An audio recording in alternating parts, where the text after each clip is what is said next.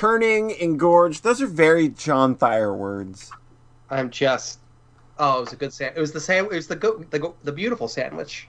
The beautiful king's sandwich. The beautiful sandwich. Da-na-na. The beautiful sandwich. The beautiful sandwich. Da-na-na.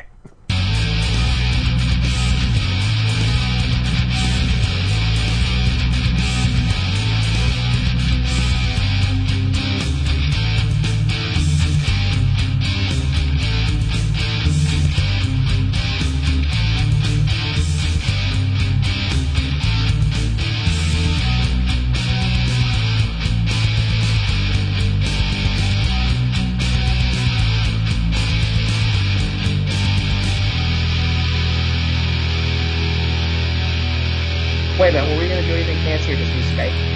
We're just using Skype. We didn't get together and do anything because everybody was busy. So. We'll get it at some point, I'm sure, but this is not the time. Just like how we didn't actually think of, how are we doing game of the decade? I don't know. Fuck it. We'll figure it out next time. Yeah. Like, Rhett's over here too busy. His mind is so far up anime of the decade's ass, I can't get him to think of anything else. He's going to have the most well-informed view of any of us. I kind of broke last night of like, listen, okay, I think I've kind of hit a saturation point of watching these shows. Now let's watch a different anime. Let's watch a new to me anime.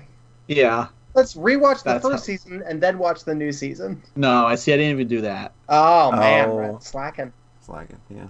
Because that show came out like in 2018. It's fine. I remember it. Okay. There's like one of the shows I was like, oh, I should rewatch that was like Promised Neverland. And it's like, that came out this last summer. Yeah, that's probably recent enough. It's recent enough, dog. You don't have to rewatch literally everything on your list. Right. I'm literally like, oh, Attack on Titan. Season 2's out. I can just start with season 2, right? I watched the first one in 2014. I can probably just honestly with that one, I think you'd be fine. Yeah, it's not too complex, I think. Yeah. I got to a point in the story, it's not that complex. Yeah, and I just kind of decided at some point, man, I am just not watching season 3, am I? Are you out or I just think waiting I'm just for it to out. end? I think I'm just out. I went if for some reason when I went and started thinking about Animu, this week for some reason, I was just like looking at my list of things that I need to watch, and Attack on Titan 3 was there, and I was just like, man, I just don't give a fuck. It just hit me with so much apathy that I was just like, I think I'm done here. No, I've been there. I feel you. Okay, I'm not going to bug you about it right now. I want to see how season 4 goes. Yeah, that's kind of what I'm probably going to be bugging you afterwards. It might turn around, but as of right now, at the thing end is, like, of season 2, I'm just kind of like, I don't really care. There's a reason people all started freaking out and loving that show again with the back half of season 3. Like, it really does turn around. Yeah, my thing is just like once the last season is out, and if some people watching, it's like, oh yeah, it lands really good, then that's time to. Yeah, I'm willing to. I'm willing to give it that. It's weird for me doing the decade list because it is so up in the air right now. Yeah. Because it's like, boy, you've shot a layup. Let's see if it actually lands in the next decade. Yeah, like with with Made in Abyss. Have that show ends with 2 episodes that are just like, here's what's actually happening. It is like the biggest lore dump I've ever seen. It's fucking incredible. They finally go to the basement after 800 years? They do go to the basement. Okay. And then there's a fucking lot down there. Uh-oh. You know what I bet they won't find down there? They're not going to find Soxcast episode 110! Oh my god, forgot we were doing a podcast for people. We were just chatting about anime. I mean, like we always do. Yeah. Like we always do. So, episode 110, that's 10% towards 200. That's true. Think about that. How quickly those it's 110% towards 200. Exactly. That's how. It's 200. I always feel like 100 is a big deal because you're hitting 3 digits, but then 250 is kind of the next You milestone. think 250 is the next milestone? Because then you're a quarter of the way towards 1,000, and that's fucking crazy. You don't And think, halfway towards 500. you don't think 200 of something is a big deal when they're I like think- 3 hours long? I think 200 is a big deal, but I always feel like 250 kind of gets celebrated a bit more in things. I think every 100 episodes is a milestone, and then 250 is an additional milestone because it's halfway to 500. Yeah. So it's 100, 200, 250, 300, 400, 500, 420. 500. 420. 420, obviously. No, You we can't- skip 420 episode for when I first do weed. Yeah. That's going to be great. That's going to be great, because that's going to be what? Let's see, it took us 5 years to do 100. Oh, God. Oh, don't even do the math on that now. I'm scared. We're going to be 60. And still Aw. doing this bullshit. Because we love each other. I mean, John won't, but we will. What? No, I love y'all. He'll get fired at some point. It's Oh, just okay. It's y'all's you choice. it almost happened this last year with Shovel Knight. Yeah, yeah. Oh my God. Oh my god. Well, of course, we are brought to you as always by Moon Pies. Moon Pies, the Kingdom Hearts of snack cakes.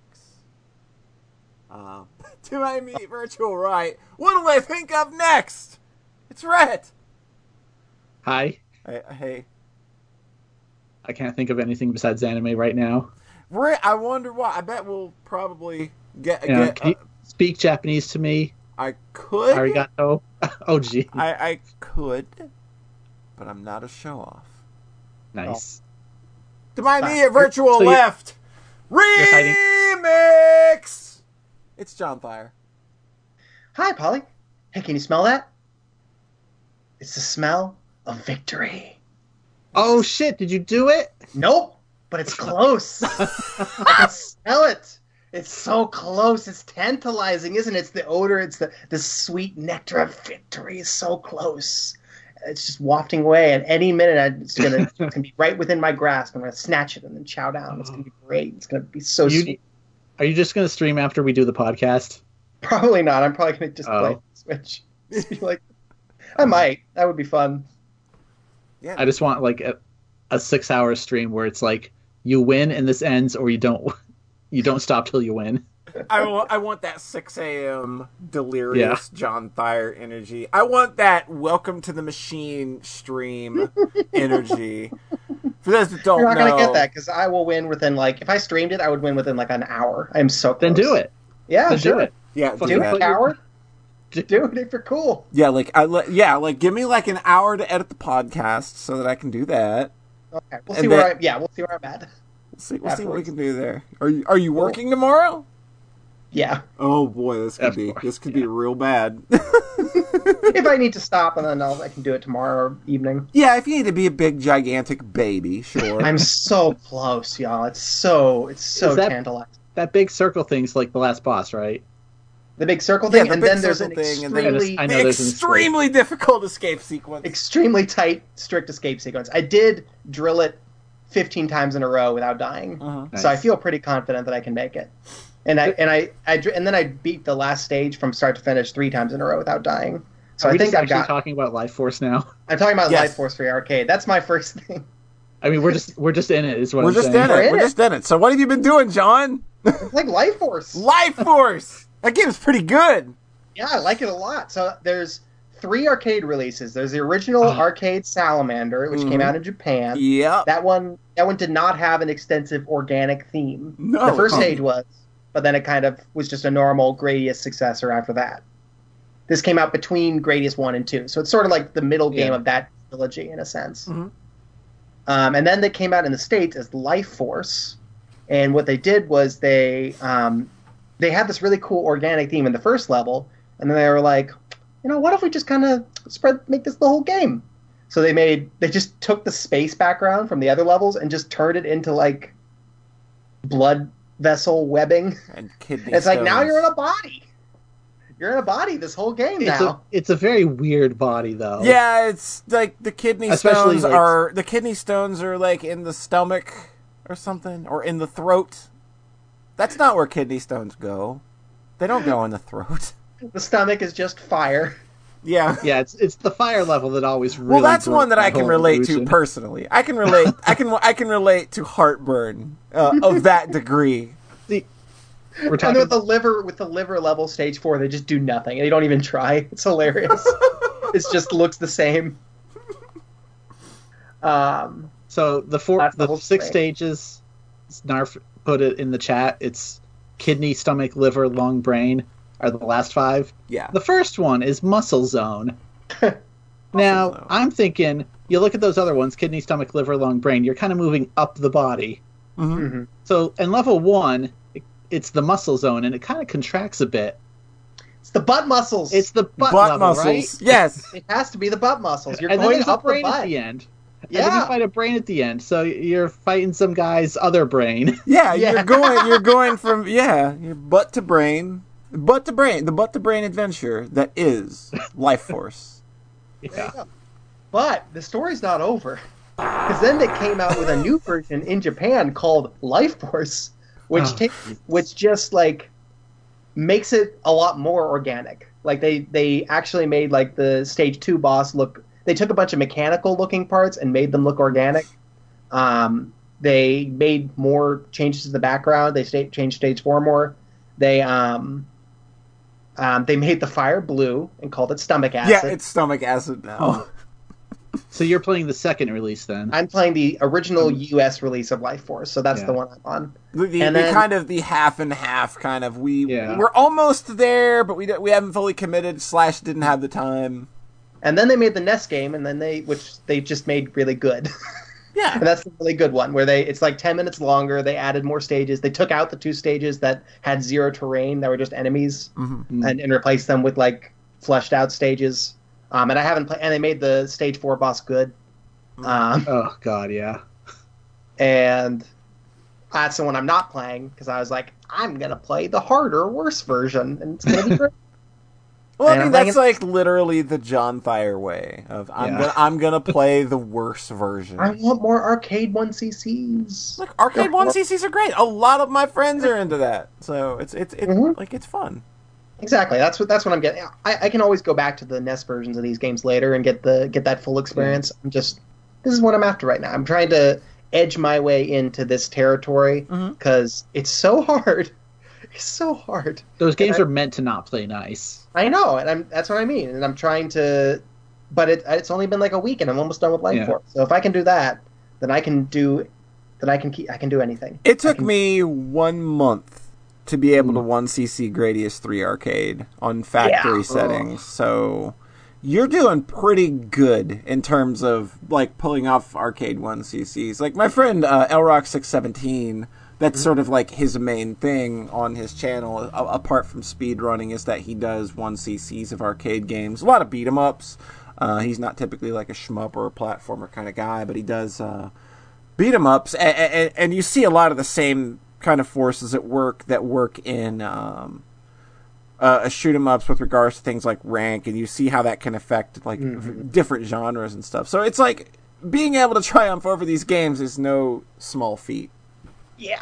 Gradius 3 in a month seems pretty magical to me. Anyway, I feel like you played quite a few of these before you got to the point where you could do that. Yeah. That game seems.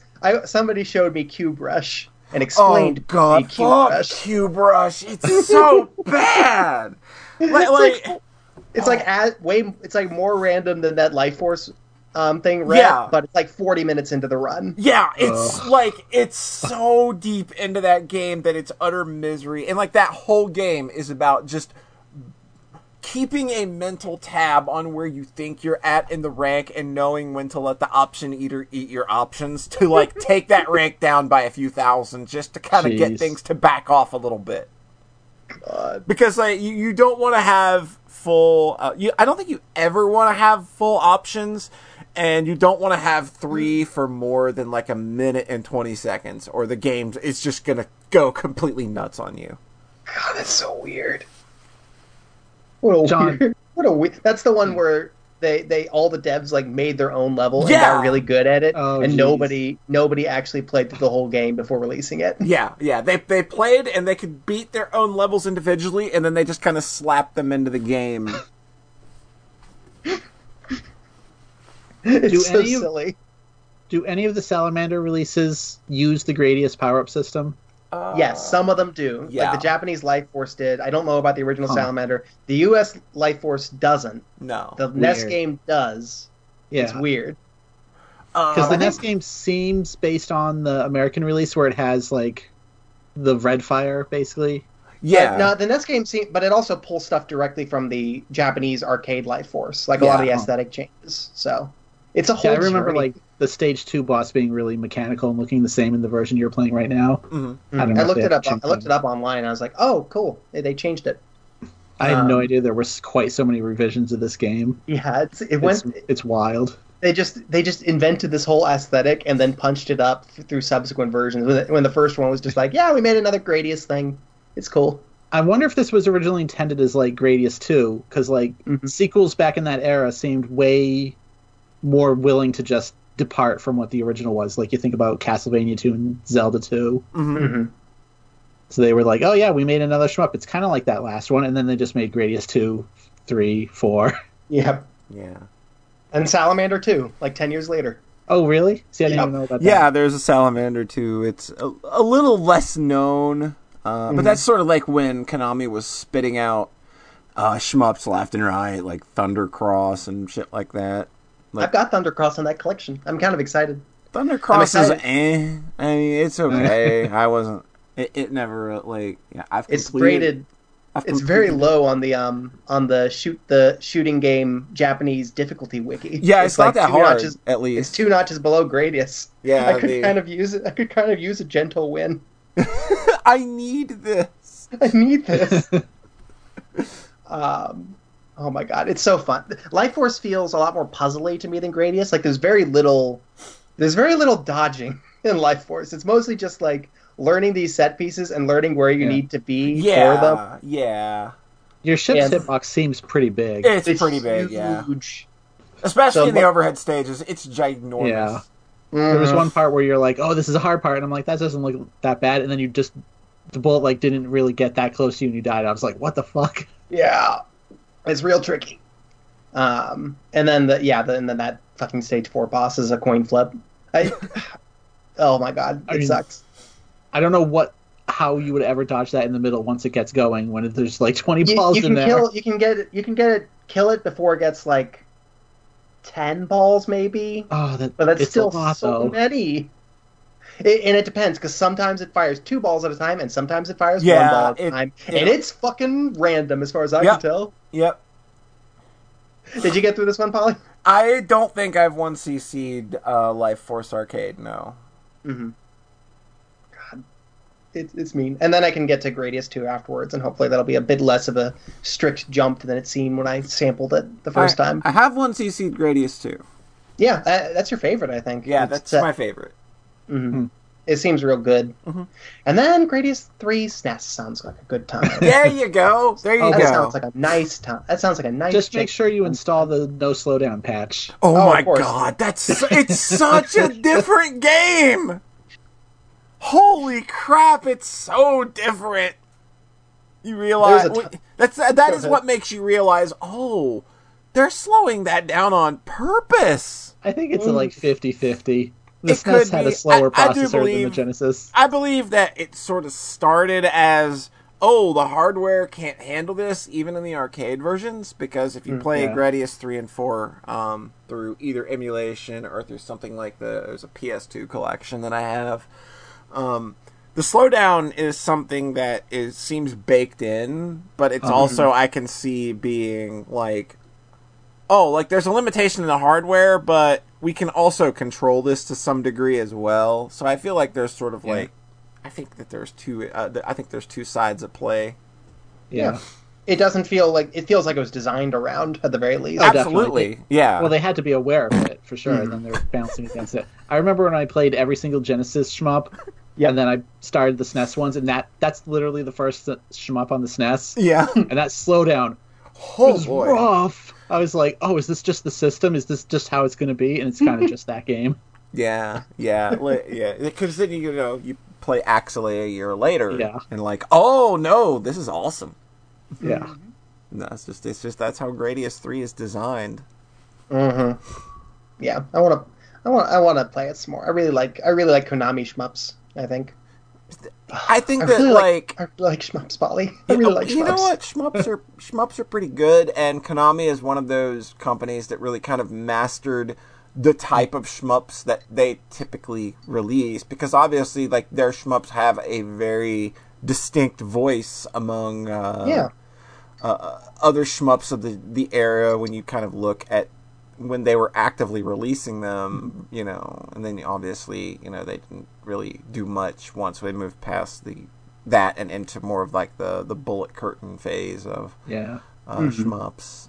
Like they had some stuff, but it's not that. It's still very decidedly slow, methodical, set pieces, piece based. Yeah. Like we have almost Country, where we have these big design set pieces where you learn the rules and kind of puzzle your way through them. Yeah. I really like it. Only Gradius is way more strict because we have Gradius syndrome for a reason. Yeah.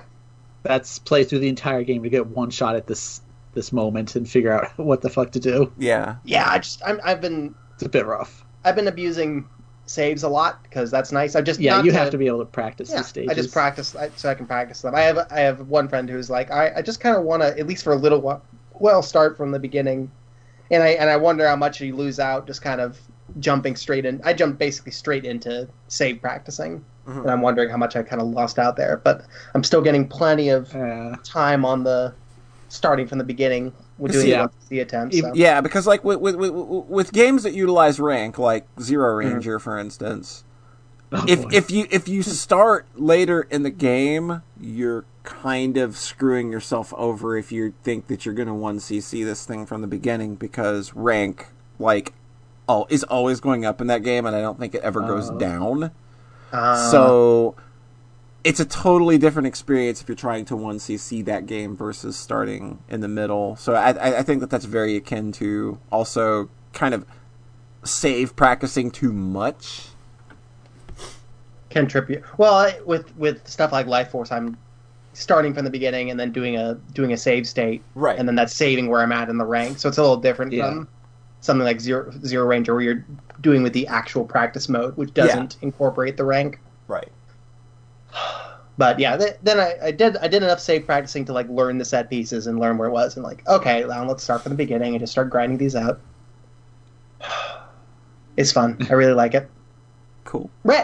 Speaking of Grady shmups, though, I can't wait for you to eventually get into Parodius and Twinbee, because those are the ones I like. I get you. I got Twinbee on that. Silly. Like, I think once you've played one of those games, I think you're good, though. Like, I think Parodius is a great idea.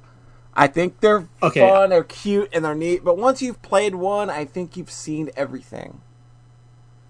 Okay, I'll agree with you on that one. I think the later Twinbee arcade games are just really pretty and neat. Absolutely. Like Twinbee is totally different than Parodius. Yeah, I didn't... You need to make that distinction there. Make the distinction, dumbass. I said Parodius and Twinbee. That's true. And like, as far as I know, like those later Twinbee games like don't have console ports. No, they don't. I've got a big old fat MAME collection on here that I've been using. And that cool Switch arcade version I have. It's US release versions only, which is annoying. But otherwise, it's mostly fine for that. It's got Gradius, it's got Gradius 2, it's got Twinbee, like you said, and it's got Haunted Castle. Yeah. Oh boy, which version? Which version? I don't know if it's version K or version Masochist. Yeah, version Masochist is ridiculous. Yeah, I'll just find out if I walk in and touch a leaf. Yeah, and just have my health have you walk in and touch a leaf, and whoops, there went 3/4 of my health on my one life. Yep. If I run into that, then I'll be like, okay, not playing this version for that, and it'll be fine. Yeah, I like to think that it probably wouldn't be that. Oh, yeah. I think I remember people talking about that when it came out, and I'm not sure which it is. Whatever, I'll find out. But not until I finish Life Force, because victory is so close. It's so close. The smell is intoxicating. Almost It's there. all I can think of. It's just coming in through every pore of my body is the sweet smell of victory. It's just all gonna ooze into every hole of your body. Oh, Jesus. And there's It's intoxicating. 1,000 years of oozing into you. Speaking of oozing into my holes, Rhett, what have you been up to lately? That makes no sense. But I'm okay with Rhett oozing into my holes. Oh my god. Anyways. So, Well, listen, you show me one fan of this podcast that isn't into the idea of Rhett oozing into their holes. Oh, and I'll God. show you a fucking liar. Anyways. So if what? I broke Polly again.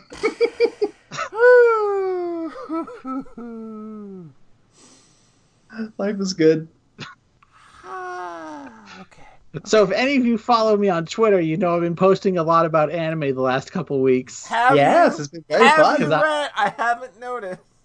I haven't haven't noticed noticed that at all. massive thread. Just never-ending screen caps as far as the eye can see. The never-ending thread of just cute anime girls and nothing else. It's a very consistent trend in the shows I watch. Except for Fate Zero. Not so many in that one. No. Or Devilman Crybaby, Jesus Christ. Mm-hmm. I'm not gonna going to be get to talking JoJo? about anime.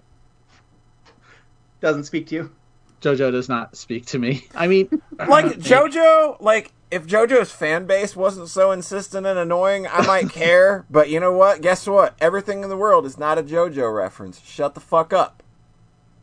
All of us that do not watch JoJo's Bizarre Adventure, that is what we have to say to JoJo fans. Not everything is a JoJo reference. Shut the fuck up. Polly, I listened to this Yes album at work the other day, and I had this really fun JoJo reference right at the start. I knew that song before it was cool. Oh my. I didn't. Oh my god. I normally disagree with Polly on the whole, this fan base is so annoying it makes me not want to watch a thing. Except for JoJo. I Yeah, don't it's know what it literally is. like the worst fucking It's fan just- base. There's just something about the discourse around that show that just is like, just no, It's go like- away. Like, the thing about JoJo is like, man, I see that as something that it probably has a lot of poly energy. Yeah. Like, it's silly, it's stupid, it's really out there. But you people, you people. you fucking people, Spit it out, people. I swear to God, you people. There. I spit it out. Just so you fucking people, my God. You are one of the worst fan bases I have ever had the displeasure. Dude, I get email from JoJo people or just Wait, you do? You should talk about JoJo on the podcast. Are you being for real? Yes, I'm being for real.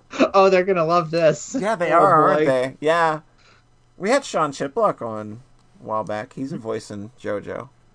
Oh yeah, I remember you talking very delicately around that in the podcast in the interview. Yeah. I mean, I don't hate the show. I just know nothing about it other than annoying fan base. Yeah, there you go.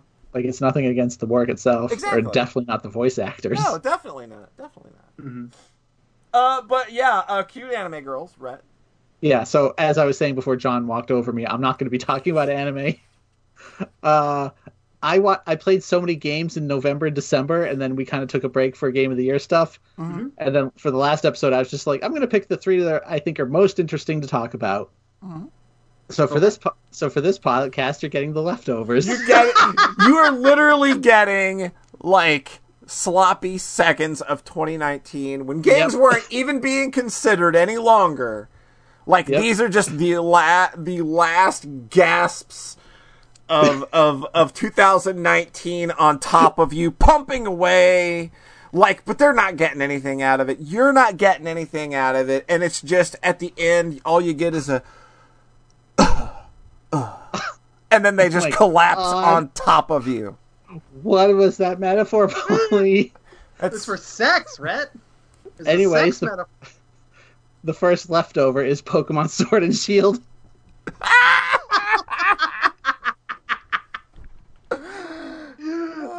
The is it deeply is it similar? Is it the game equivalent of deeply unsatisfying lovemaking?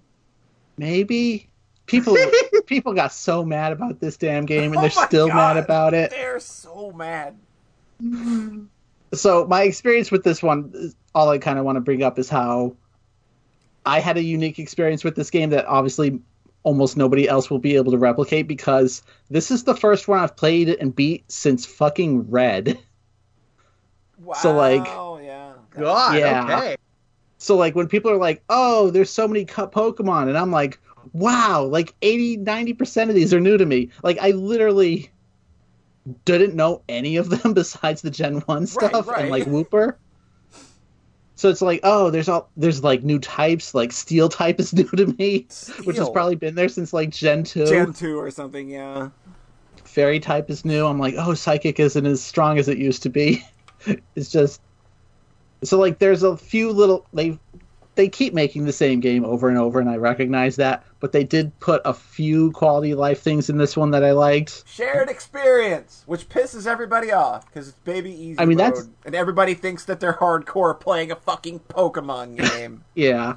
But like that one's been in it for a while. It's just that they made it mandatory this time, which is Yeah. why people are mad. Yeah. The thing I really like about this one is that once you see a Pokemon, even if you don't catch it, I think, it'll say what type it is in your little book afterwards. Oh. So it helps you figure out some shit a little easier. And the big one is that once you have that, the game will automatically tell you if an attack will be super effective. Oh. So you don't have to fucking guess so much. That's If you're- that's really nice. That's kind of like that's like that's Persona yeah. 5 stuff where like once you know the weakness of an enemy, you can press right trigger when it's your turn, and it'll just automatically offer to switch you over to the persona and highlight Oh, the wow. attack to use. It's basically that. Like even when you like say you come up against an enemy and you switch your Pokemon out, when you're switching and you have all your 6 of your guys in the menu, when you menu down to each of them, it'll show their 4 moves and then also still say super effective if it's going to be Oh wow. a super effective type. So like you can get a pretty good grasp of like, oh, this one is going to fuck this guy up probably. Like it has all these attacks are super effective. It's not going to tell you if the enemy is also going to be something that's going to quad damage, crit kill your enemy, but you know, it helps. Yeah. That- And then even then, by the end of the game, I was still just loading up a wiki like, okay, Steel is weak Okay, to what Fairy is or it? whatever. Fucking, it just because so many of the enemies in that game, like the entire gym system, and then like the end game stuff is just this is a character that only uses this one type, and so if you don't know what it's weak to, you're going to be real fucking confused for a while. Right. And again, for people that have been with this series for 20 years, that's You have not an that whole- issue. You have that whole fucking gigantic 200 cell flowchart memorized, or Yeah. like 500 chart. It's like, yeah, of course. It's this is so good. big. We do this. Because so much it the regular type advantage disadvantage stuff isn't that confusing, but then it's when you get into dual types that it's like this is kind of annoying when it's like, oh, this is a steel ghost, what the fuck is that weak to? How I don't does know. that work? A ghost can't be steel. That's silly because a ghost by nature is fucking... Tell her how it could be a steel ghost rat. I don't know that I kept running against this one enemy that like everyone uses in competitive because it's a steel ghost or something, which Steel means Ghost- like it's weak to nothing. Steel Ghost sounds like a bad 80s metal band name, Yeah. by the way. Steel Ghost. What's a steel ghost type? Their debut album, I'm Midnight sure there is one. Meat. Oh, Yeah. duh! Because it's a sword possessed by a ghost Pokemon. Oh, And I don't the even think that's the one- ghost is that of a woman who was sacrificed to make the sword. No, That's a dude, different universe. Like, Don't be ridiculous. better one. I choose you, Saber. I should name a Hone Edge Saber. That's great. Oh, jeez. So stupid. So All right, like, how this game treat you? it treated me fine. It's a very easy breezy adventure. Basically, I think the graphics are actually really good, all things considered.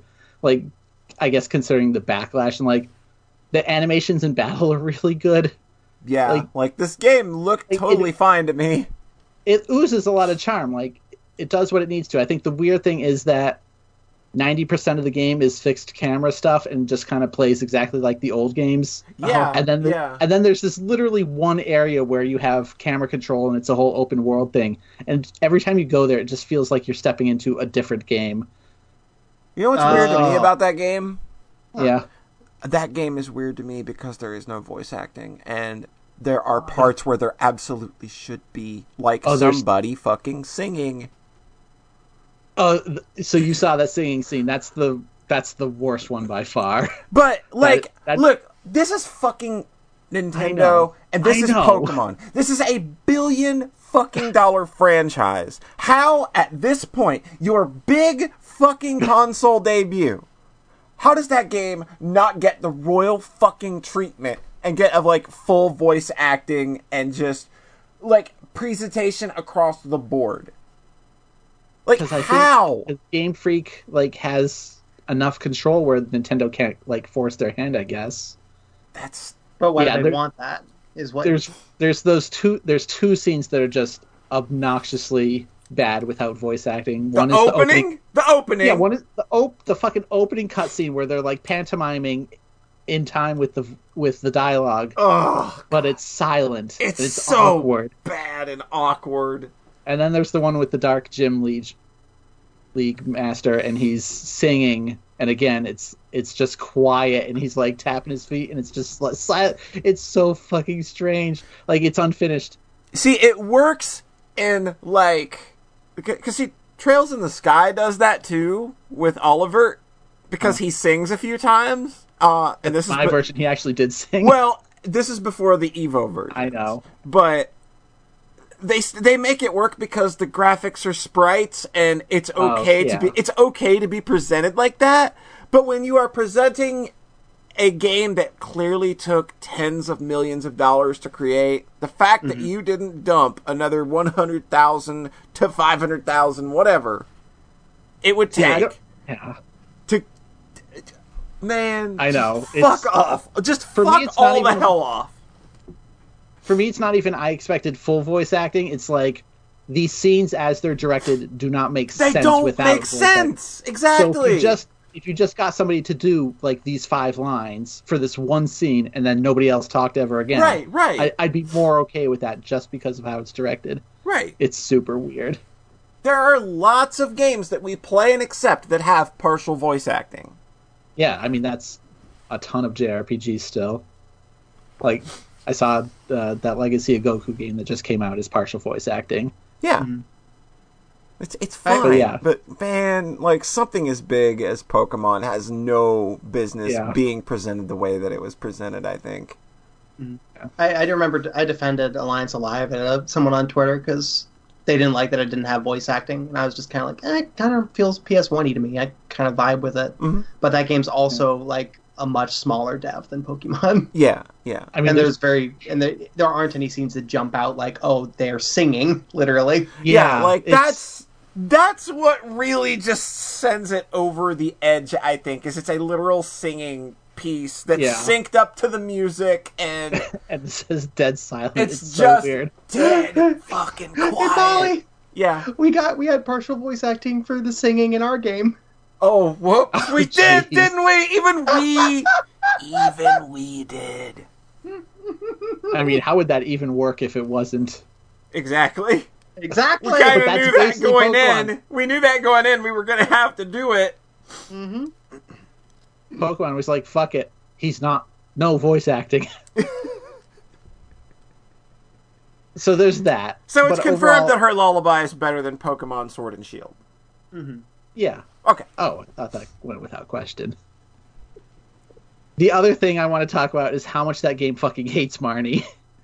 Oh, yeah, it really does. Yeah, she's just relegated to a nothing role. She just isn't a character. It's amazing. It's amazing that they make a character that looks like she has the most personality that any Pokemon character has had in years, and they literally gave her no personality. Raven in chat says Marnie did nothing wrong, and I'm thinking Well, Marnie did nothing. Marnie did nothing. Yeah, like that's just the 3 words there is all you need. What really irked me is like she joins you kind of very briefly during the JRPG climax, and then it's like, oh, I'll stay outside. You and God, what's the friend's name that everybody hates? Hop. You and Hop will go, do the JRPG thing. So that, which makes sense because, battles, there's 2 people in the dual battles, obviously. And that game is more Hop's story than yours. Yeah. So I wasn't too mad about that. But then in the post game, there's this whole thing where you have to go to all 8 gyms again. Mm-hmm. Or actually, no. You go to 7 gyms again, and you skip one of them. Mm-hmm. And the entire time, Marnie's brother is tagging along with you. Because he quit being the gym leader, and Marnie is the one taking care of his gym now. Guess which is the one you also skip? Yeah. It's literally bizarre. They just like write her 100% out and then give all the character development they could have given to her brother. And I'm just like, wow, they like actually hate this character that they made or something. That's unfortunate. It's so bizarre. I was just like, go ahead. I was just cracking up at the extent to which they just wrote her out as quickly as they could. Jeez. These characters, they unveiled these characters, and there was an ocean of fan art. I was like, boy, this fan art's going to be a lot more enjoyable than the actual 6 lines they get in the actual game. Because I think most of the major characters do have some form of character growth and arc, even if it's like extremely basic and like I don't know, amateur hour writing basically. Mm-hmm.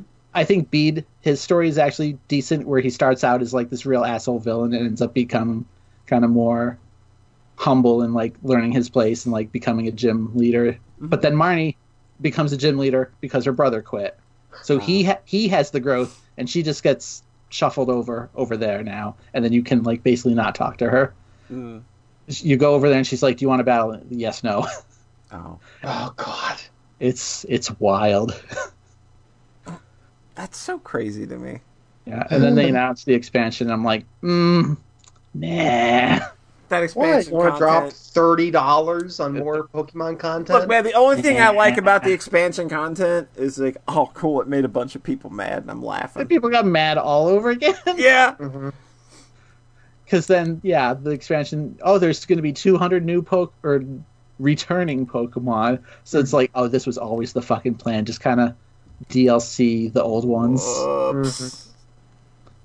I mean, I guess it's better than doing a 3rd version for $60. Pokemon Crown. Oh, jeez. Was that the rumor? Those generally, like, at least happen, like, a year later or something. Like, I don't know, something... It feels bad to me. But, like, the expansion for this, I think the second part will be this fall, so it's going to be a year later. It is a year. Anyway. This game came so fast.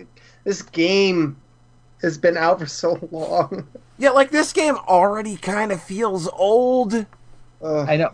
Oh, because they were doing the big reveals. Like, we knew about Marnie, like, we knew March. about this game this game needed to not be on display as much as it was, because, like, Holly, they gotta sell systems. What are you talking about? This game feels like it's already been out for 2 years. It's been out it's exhausting. That's like the big, like, they unveil all the evolutions for the starters. Like, what the fuck are you doing? Leave something for the game. I think that stuff actually did leak. No. Like, I think that those reveals and shit go all the way back to the dumb Smash reveals where they were doing that every week, where there's literally like for fucking Smash Brawl. That was a full Brawl was year of build up. It was a nightmare. It's just like I hate that shit. I hate that shit just because it's just like why do people want to go into games like that? Like, what happened to being surprised about what a game is going to do to you? I went into Metal Gear Solid 2 not knowing Raiden existed. I mean, that was the point of that game. Yeah, totally different theory there. I know it's better. But that's just like one example. But and that's an extreme example as well. But just like even things like, I don't like knowing like what unlockables are in games. I don't like knowing this shit. Like, I like being surprised when something pops up and it's like, oh shit. It's like, there's a game I'm playing right now where somebody just like, I finished it, and then they were like, oh, but wait till you see what happens to blah, blah, blah in the second. I'm like, man, fuck you. Yeah. Mm-hmm. I actually thought they were more modest about revealing stuff in this game than they were with like Sun and Moon, which seemed to just put everything out on display. Yeah. And then people realized the reason they did less reveals for this game was because there was just less of it. Just less like there's of the game. There's just kind of not a post game really. Yeah, yeah. Isn't it like less than 20 hours on how long to beat? It's I mean, like that. It seems shorter than the others. If you rush it, it's pretty short, but if you're, doing everything and catching all 400, it's going to fucking take you a while. That shit gets so repetitive after like 100. Yeah, I was like, sucks. I'm good. Yeah. You get it down to 20% health and throw the ball. I got you, game. I got you. And After 5 has a point in that, like, data mining is definitely kind of a big thing. Like data mining is so big right now that literally all of Final Fantasy VII Remake is leaked. That's Because they were dumb, and Wait. the demo contains all of the strings, a whole bunch of data for the rest of the game. They The left rest of Is the demo the even first, out the rest yet? of the first episode of the game, right? Yeah. Not like the whole. the game. entire rest of the first game, which is, I mean, that's a major release for the year. Yeah, it is. All of the data is out there now. Everything is known about it, from characters that join your party to names of attacks to items. The entire script is in there. what? Like, what the fuck were you people doing? Like the subtitles, like the subtitle data. It's all there. It's like, my God. what the fuck? I hadn't heard about this. Yeah. Like I'd heard. So don't go looking for it. I know. I just saw threads that were like, "Oh, the demo leaked. Everything's out there." I didn't know the demo contained. Yeah, the demo has pretty the much shit for the full yeah, game. like it's got all of the data for everything. Like even if it's not accessible in game, Yeah. it's still got like the subtitle file that has the rest of the story and all of It's the got- script in it. It's got Eris's limit break. Yep. Oh, that's wild. I mean, that's less impactful because it's a fucking remake anyway, though. Like, But you should know this. that shows I that know, like but data that's- mining is like a big thing now. Like you Yeah. couldn't put anything out there. Like you can't really have secrets anymore in the same way that you used to be able to, because if you are anything of note, people are going to data mine you like day zero. That is what happened to Pokemon though, where like some of those stuff, like the starter forums that John was talking about, I think that was just a leak, like a couple days before the game came out.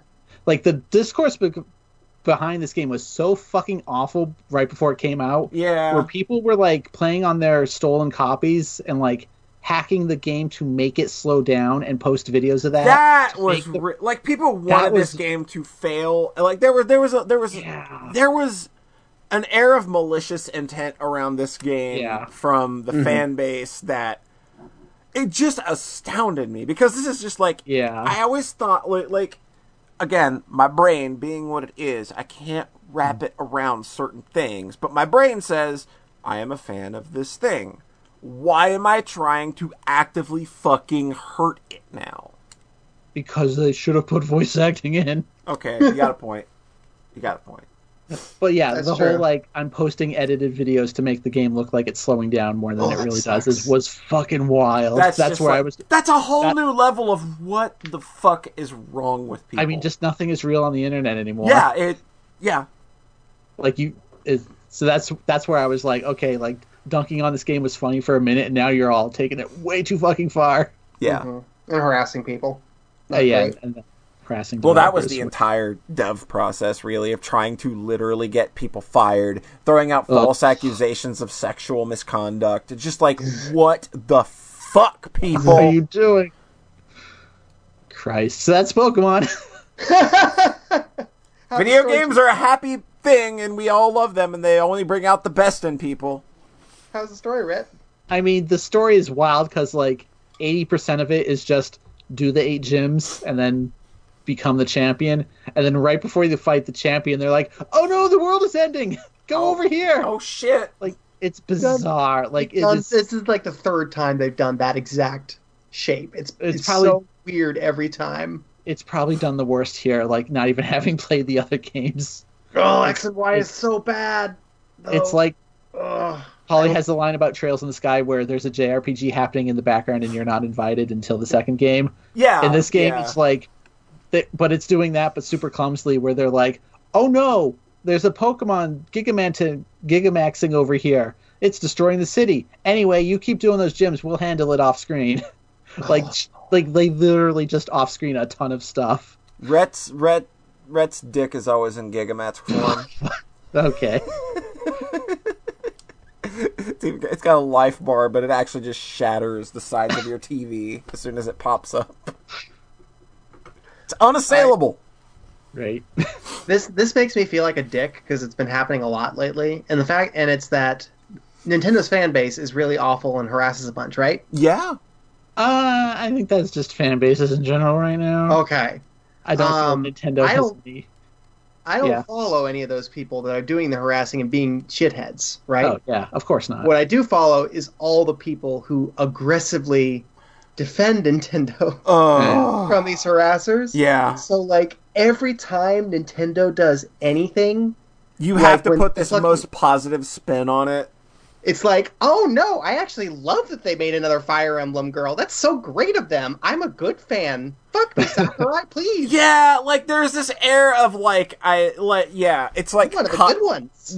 You go from being a fan to coddling at some point, and like it feels like this weird accidental progression where it's just like it starts out good intentioned, like you're trying to keep positive vibes going around this thing that is obviously that you like that means a lot to other people, but then it starts becoming like, oh, now I'm going to make excuses for or like any perceived slight or any criticism at all starts being looked at as negativity. Being toxic. Yeah, not liking Corbin or whatever. And I think that like that's where like you start getting a little overzealous and maybe need to dial it back a bit. Look, man, this corporation still doesn't love you, okay? As someone it hits me hard because I think Nintendo sucks. And I hate them.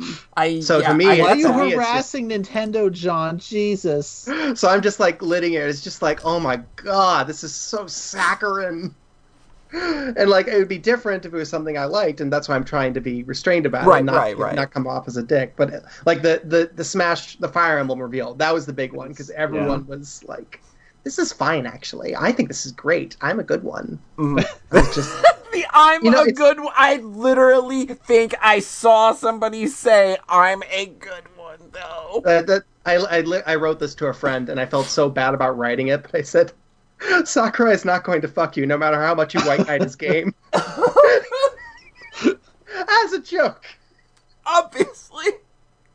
As a joke. Extremely a joke. That was so evil, and it just made me laugh a lot.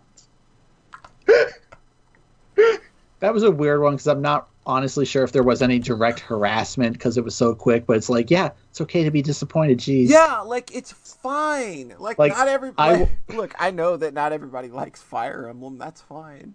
Oh, John, #1 Fire Emblem fan right here. Oh, yeah, John. It's 2020. I'm letting go of those past beefs. I bought Pokemon White. I've got that sitting at the ready for when I want. Did you? Yeah, I have that. It's sitting there. Cool. I'm gonna play and I'll play one of the Fire Emblems probably this year. Like maybe one of the good ones. Awakening. Not Awakening Plus. So one of the good ones. Yeah.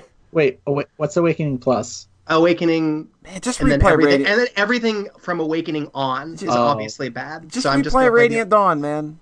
Exactly. That one or the GameCube one or I don't know, something. Yeah. Play those. All right, those are the good ones. Thank y'all for letting me voice my discontent there. I just remember waking up and looking at my phone, because I wake up at noon because I'm a degenerate.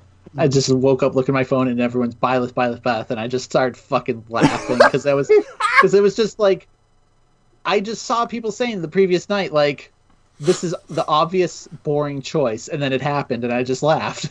But the way they presented it is real good. Okay, I didn't actually watch the direct. So they presented I saw Sakurai smiling. They presented it as Byleth being another sword fighter. Uh-huh. And then he gets his ass kicked. And then he comes back and talks to Sothis, and she's just like, what? Too many sword fighters for you? And so he fights with four different weapons. And I was like, okay, that's really fucking good. That's pretty funny. Because it's been like 10 years of people going, there's too many sword fighters in Yeah. Smash Brothers. Yeah, they actually made the joke. They had a character voice that opinion, and it was really good. Like, I thought that was genuinely funny. But I couldn't care less about the rest, because I think Smash is dumb and for babies. Violet's design is really horny. I didn't process that. Absolutely. The girl Violet. Girl Violet is like the horniest fire. Like, other than Tharja. Oh, yeah. And she's a main character. And yeah. It's not. It's if it was like just one thing, then it wouldn't be too much. It wouldn't be like overwhelming. If it was just like the exposed tummy, that's okay. I get it. If it was just the shorts, okay. It's the leggings. Short shorts and ripped ornate the leggings. It's the leggings that do it. Yeah. Tactfully framed titty chest. With like, we got the bare shoulders, got the little thing covering the cleavage because this is still a Jesus game. I was mad about so Violet. much. I was mad, and then I wasn't mad. I was just amused at such a boring choice. And then somebody was like, "Female Byleth Amiibo," and I was like, "Yep, back in." Back in. Boom! You actually hear Rhett slam $20 on the table. Yeah. Okay. Polly. Yeah. What you been up to? You know what? I'm kind of like Rhett this time. Oh boy. Got I the watched leftovers. an anime. Oh, It's been a while since I've done that, and then I did this one in literally the span of one morning. excellent. God. It was one of the. It's just like, you wake up at 5:30, and it's just like, well, I'm already ready for my day. I got nothing else to do, and I ain't got to be anywhere for 3 hours. Let's throw on an anime and start watching. So I watched A Place Further Than the Universe over the span of a morning. So if you don't know what A Place Further Than the Universe is, if you haven't listened to previous episodes, because I know Rhett's talked about this show before. I don't know how deep diving you went on it. You were definitely like, sounds like Shinkai. I'm not interested. Yeah, kind of. I mean, the name of that show is a lot. Yeah, it is. It is. It has a very Shinkai kind of feel to it. Like if you just look at the premise, because it's about somebody that wants to go to Antarctica, and they kind of come to this because it's about this high school girl who's entering her second year of high school, right? And she literally just decides one day, oh my god, my entire life just slipped away from me. I am in my second year of high school. What happened? I'm so old. I'm so old. My prime has passed me by. by. My prime has passed me. My youth has forever fleeting. And she decides she needs to do something crazy. And she keeps trying to do something crazy, like, I'm going to skip school, whoops, I chickened out. Or I'm going to ride the train somewhere I've never been before. Nah, not going to do it. Until eventually she meets, through a weird set of circumstances, which that's just kind of like an underlying theme of this show, is a weird set of happy circumstances. Listen, they got to get there eventually. You got to get there, right? She ends up meeting another girl who is planning joining an expedition to Antarctica, and she just kind of like decides, oh, I'm gonna do that. I'm gonna make your dream my dream because mine are fucking boring. I'll support your dream. I'll support your dream. I'm coming nobody else with you. does. Everyone sucks. Yeah, everybody sucks. Everybody that isn't one of the main characters in this show sucks. This is an asshole. Your dream sucks. But yeah, like through this weird coincidental set of events, we get two more characters join this group, and like we're all gonna work together and go to Antarctica. And right from the get-go, the show started giving me shaky vibes because I was just like, "Uh-oh, this is gonna be a whole fucking show where we're gonna lead up to nothing, aren't we? We are literally never going to Antarctica. We are going to spend the entire thing. We're going to do all the dumb, awful episodes where we're trying to earn the money to do. We're going to have like the job fair episode. We're going to have a festival episode where we're trying to earn money to go. Or like I figured that this is going to be all build up, and like the theme of the show is like we didn't go to Antarctica, but the real Antarctica is the friends we made along the way. Polly, I know you watched the show in one day, but did you watch the opening? Yes. Could you imagine that opening on a show where they don't actually go to Antarctica? See, that's what I thought they were gonna do, though. Oh my god! For the first 2 episodes, I'm like, oh man, if there's like 10 more episodes of we're not actually going to Antarctica, I'm gonna be real pissed off. But thankfully, that's not the case, because throughout the course of like the first 6 or so episodes, they are building up to actually leaving for Antarctica. And like, even when they got to the episode where they're like in front of the auditorium, they're like announcing that they're going to be joining this expedition, I thought it was a dream sequence at first. Because like the reactions were just like, I don't believe, like Mari's reactions, like, you know, typical Genki girl, you know, excited, and Shirase is just like, yo, I'm leaving, bye. And it's just, it felt weird to me.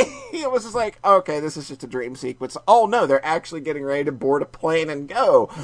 Okay, that's good. I mean, we're actually going somewhere now.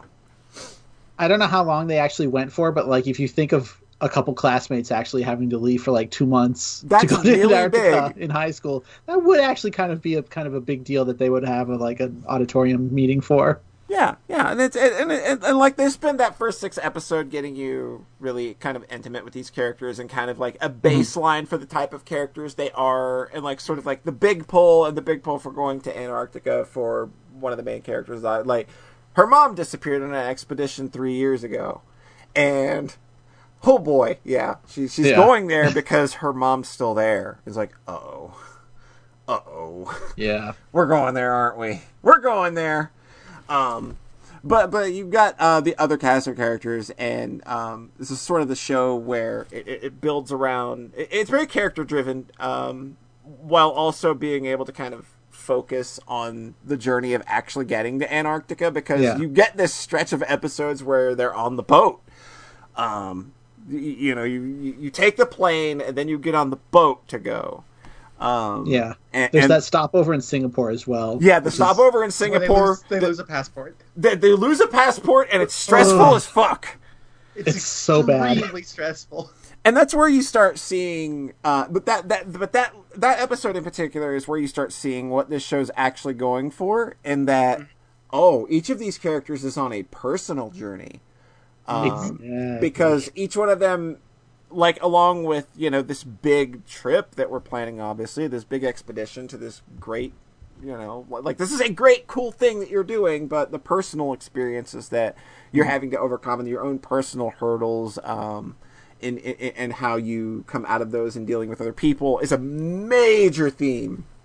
And this is sort of when they start pulling those things out of each character and kind of making them more people than just like, oh, it's the Genki girl, oh, it's the quiet girl, you know, things like that. They start becoming more like people, and like that's where the show really starts taking off. And then you get to the actual Antarctica part, and then having that isolation from society lets these characters, you get forced to open up in this kind of situation now, where there's nothing else but you and these other people, and that's where the show really, really starts to shine, and like the excellent writing starts taking over, and there's like all of these just like little nuggets of character development and wisdom that gets sprinkled in every now and again, and like they give the show like a super positive energy. And I think that's something I really like about this show, is that it's genuinely just super positive, while also kind of exploring a lot of darker kind of subject matter and things that we may or may not like about ourselves. I think that by the end of this show, and where everybody has progressed, and like how you've seen everybody kind of open up and have these shared experiences, it's very similar to Trails in the Sky the Third. And that's some high praise. And that for me, that for me is very high praise. Like I think that it's a show that could land with a lot of people, because like the personal hurdles the characters need to get over they're really relatable. You know, whether it's getting over your own bullshit pride or like trying to find closure through tragic events that have taken part in your life, or like the loss of a loved one and shit like that. Like, it handles them really like with a lot of honesty, and it tries to be as warm as possible as well, which is funny considering that it takes place in the coldest place on Earth. I mean, like, and what I like about it is that, like, whether the characters realize it or not, they're all on a journey to grow, and in some way, and in doing so, they make each other stronger in the process. And it's a set of characters you feel actually grow together. You know, they start out as acquaintances, and you really feel that bond by the end of the show. And there's a real great line in the show that I think summarizes it really well. And it's like, if you can still turn back, it's not a journey. And That's I think that basically, that is a good line. I think that sums up everything that like the show is going for, both with its root concept of going to Antarctica and the emotional journey that these characters go on. You know, because it takes a lot of bravery to address the things that they need to deal with. You know, get your own bullshit together. So it's just like super fulfilling show, top to bottom. It's produced by Madhouse, so it's goddamn amazing looking. So pretty. Yeah. There's so much, like, the writing is fantastic. Like, the script work is just super smooth across the board. There's so much, like, interstitial dialogue, so much one-off dialogue that'll catch you off guard, that's almost just weirdly poetic, that it's just like, man, like the people that were behind this show did a great job. It's just great sound design. Insert songs are always on fucking point. There are so many, it's ridiculous. It's almost parody at some point. Every episode. I think it's not every episode, but it's almost every episode. Like maybe 11 of 13 or something. Yeah, maybe like 11 of 13 has a goddamn insert song, and they know exactly where to put it every fucking time. Every time, like, there's a moment where it gets louder, it, like, takes the focus right as you start to cry. It's, like, amazingly timed. It is just such a tightly constructed show of how, like, every episode is kind of an individual little story, but also kind of adding to the greater whole of the journey. Yeah. So it's kind of episodic, but also, like, obviously, it's one continuous journey. But then, like, I think there's also kind of 3 arcs to it. Like, it's a 3-story structure. Yeah. Because, like, the first 5 episodes when they're at home, and then the 4 kind of on the journey, and then the last 4 into Antarctica. Like, it's incredibly well balanced, and, like, every character kind of gets their episode in each of those arcs. Yeah. It's Boy, I extra cried a lot near the end there. And during a lot of the episodes. This is not a show that I went into expecting. Like, I didn't go into this. I should have warned you. I didn't go into this show expecting to be hit in the feels as hard as I was, but I'm glad it did. I'm glad I took the journey, so to speak. It's not one to be missed. If you like those kind of quiet, contemplative shows that's genuinely heartwarming, genuinely touching, genuinely funny, and with characters that I think that you absolutely will grow to love by the end, and this is a show that I feel you'll get something out of, personally. I think that there's a little something there for everybody to pull from, even if it's not directly from a situation. I think that this is a show that's just full of really good messages, that is cognizant of things that can happen in the world that are bad, but is all in on, hey, let's confront those things in a healthy way, and let's have a good cry about it if we have to. Show's very good about having a good cry about things when it needs to, and you'll probably join it on more than one occasion when it does. Yeah. But it's just a show that's full of a lot of good energy, I think. Like it's not what I was expecting going in at all. Like I said, I kind of can't believe you thought they weren't going to go on the journey. I didn't think they would. I literally thought this was going to be one of those, like, it's a metaphor. Like, Antarctica is just a metaphor for but they still...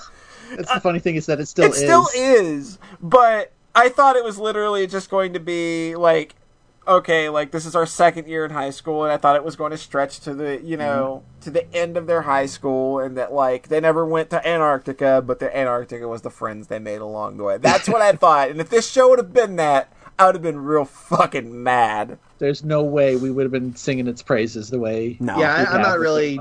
I don't get super jazzed about the. We have the festival episode shows. Never into that kind of crap.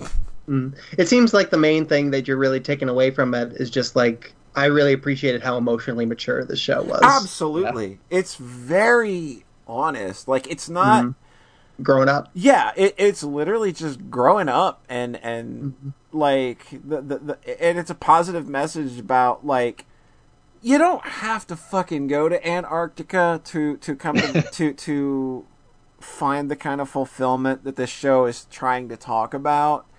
And I think that it does a good job of saying that, like, even the little things in the part of a journey, can be a journey in and of themselves. And I think the show's good at showing you both sides of that. It's like, yeah, like, the show is a show about this great big adventure and going to Antarctica, but it's more about the connections and the things that we can do to lift ourselves up and lift others up around us that means the most, I think. And I think that, even as the show is ending during its final credit sequence, you see that because you see that effect that it has had on people and various characters over the course of the show. And I think that it's really cool. Like, it's definitely not one to be missed, I think. Yeah. Is for that Soxcast approved. It is, yes, I guess a place further than the universe is 100% Soxcast approved. What was the last Soxcast approved anime? God, Madoka and Shinsekai Yori. Yeah. Okay, Shinsekai Yori, because that was like within the podcast. Yeah. God. There's a line like towards the start of this show where they meet the quiet girl, and she's like, "Oh, but you three are best friends, right?" And they look at each other like, "Yeah, they like." We only met like a month ago. Yeah, But then at the end of the show, there's a line, and I forget who says it, where she's like, "Oh yeah, we're best friends." Yeah, and we're best friends. Yeah, it's real good at tying its themes together like that. And how that's not a thing they ever officially decided. It's just we know we're best friends now. That's just being honest. That's how friendship works. Like, you don't just... There's an episode about how friendship works. Yeah, about how friendship works, because, like some people view the world in a mechanical way like that, because it's all they know. And they've been sheltered. Yeah, so, yeah. Man, that show's real good. Yeah. Happy I watched that one. The friends leaving the group chat. The friends. Oh, God. Oh, man. Yeah. Oh. Show's got a lot of real... Like, this is a show of moments. Mm-hmm. And it's got a lot of them where, like, it'll either leave you crying or just, like, throwing fists in the air like, fuck yes! Somebody said it! The one that had me, like, welling... Go ahead. Sorry.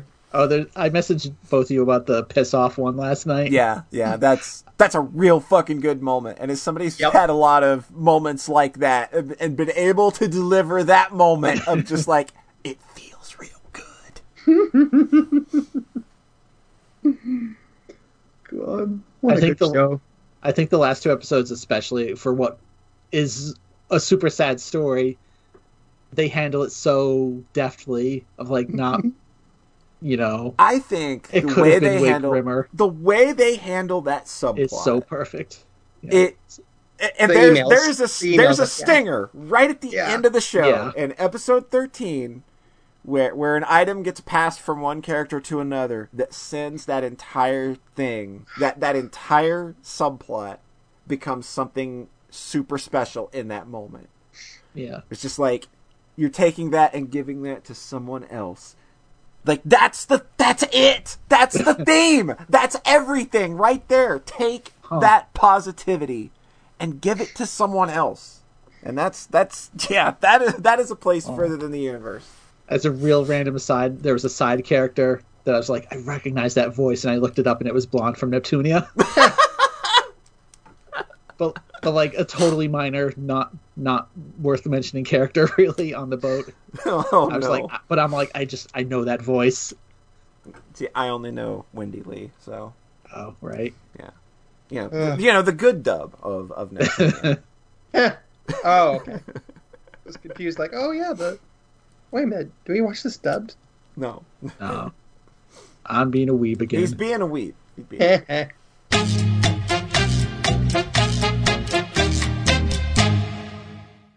I just found out the game I'm going to talk about next does not have a Wikipedia page. Oh. I don't know how that happens because it's not a... Yeah, what? Some John Thayer energy. But it's not, though. There's somebody on the top page going, this game has been nominated for the Game Awards Best VR Game. Da-da-da. Why does this not have its own page? And nobody replied. Ouch. Man, video games and getting noticed for making video games and getting your video game noticed is real fucking hard today. Who'd have fucking guessed, right? Like Wikipedia and their whole, notability bullshit. It's fucking stupid. History is written by the winners. It's fucking... You guys got infinite space, dog, right? It's information control. It's so weird. Thought control. Information control. What is that? Is that Metal Gear? It probably is, but I'm being sincere. So Yeah. No. I'm just trying to remember what the line was, but also sincere. Yeah. Junk data. We got to expunge all the junk data. It's not. This data is not corporate enough. It's junk data. Not notable. I'm back. So, Rhett, you were saying. I think John is next. That, well, we're going to segue the way I want to segue. How about that? Okay. So you were saying that a video game that you're going to talk about is not on Wikipedia. Mm-hmm. Well, I'm making this like the most fucking ham-fisted segue now. Unlike all our other ones. Just smooth as butter. But look, Rhett brought it up, and I was just like, my brain was like, oh wow, we should just jump that way. We should, we should fucking just do it to him. We should just fucking do it to him. You had to. I had to. Okay, Polly, I want to see how quick I can lose you on a game. Okay. I will start the timer. Okay. Now. From the co-creator of Rick and Morty. Done. Nah, keep going. Keep going. That actually is not enough to turn me off. Oh, okay. It's also a VR game. Are we out yet? I'm still here. Only because I've seen you post things from this game, and I'm like, man, that game seems real fucking funny. Really seems fucking funny. Yeah, I played Trover Saves the Universe. Yeah, this seems really cool to me. It's a game by Justin Roiland. Well, I mean, not by, but involvement was a major role, and I think he voices literally every character. I think so, because everybody sounds the same, pretty much. There's even jokes where characters oh, now I'm sounding like this other character. Shit, I've got to get back in my correct voice here. Everybody's just. It's kind of a mess that way. Yeah, it's a happy mess. I like shit like that though. So this is a VR game where you play as Trover, you control Trover. You actually play as a guy stuck in a chair because it's a VR game. Right.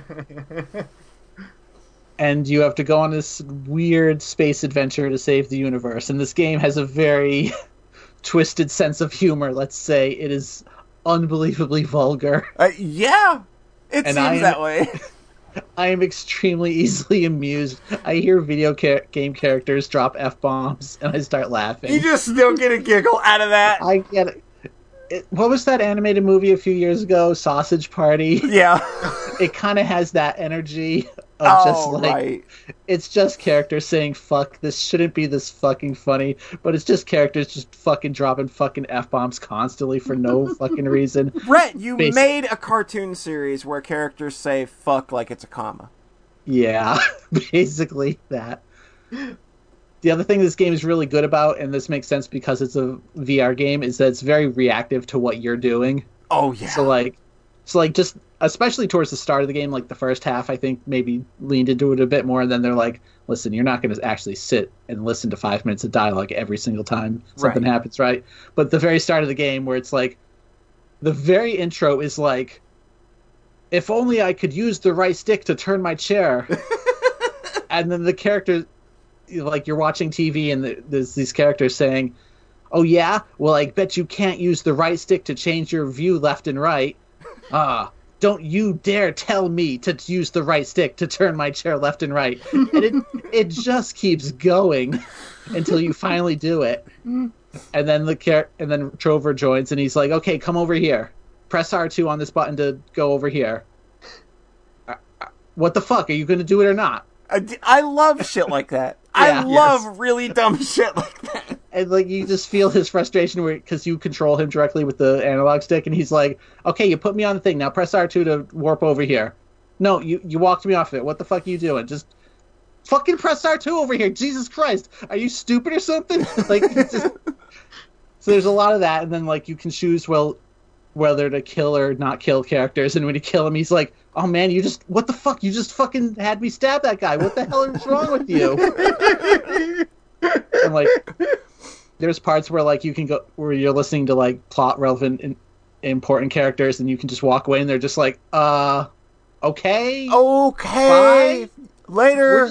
We're like gonna wait till you Wheatley come back. does that in Portal 2 a lot. Like if you when he's with you, and like you could fuck with him in a lot of the same ways. Where if you just like walk away from him, well, all right, I'll talk to you later then. I love Wheatley, by the way. Yeah, he's great. I love that game. He's very great. Oh god, when's Portal VR? God damn it! It makes it. They tried it. It makes you throw up. Oh yeah, I know. When are we gonna do it? Let's do it. I want GLaDOS to take into account that you may be throwing up, or have a way to determine if you're throwing up, like the way it might read your head. Bucket. That'd be wild. Comes with the game. It's like why it works in this is because you're kind of warping between these specified warp points. Like the game has a very binary like, are you in the same area as these characters or not? Yeah. It's like if you walk like 50 feet away and then hit the thing you hit R2 on the thing to warp over here, then the characters are like, oh, he walked away, you know? Yeah. So it's able to be like reactive and not like kind of guessing of what you're doing or not. Yeah. Like they could probably tell if you're looking at a character or not, but like they never go quite that far. Yeah. Well, like even Half-Life 2 can do that. Yeah. You have to throw the can at the guard.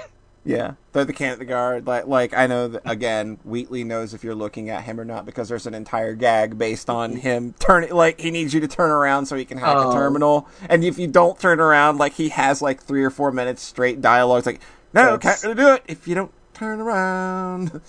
Don't really feel comfortable right now. Yeah, this really does have that same energy of like them putting in way more dialogue than they need to for stuff like. If you're not going to cooperate. Yeah. Like, and if I was making a game, that's the dumb shit I would do. Yeah. Mm-hmm. It's like you're getting a lot of entertainment value by just having this voice actor improv for 5 minutes, basically. Yeah, exactly. Get your value out of that voice actor. Yeah, especially when they're doing every single character, probably. God, some of the incidental dialogues though get kind of nasty. Oh well, I mean, given where it's coming from, I'm not surprised. There's like 2 guards that stand on a bridge or like on a castle wall that like taunt you like, haha, you can't get up here.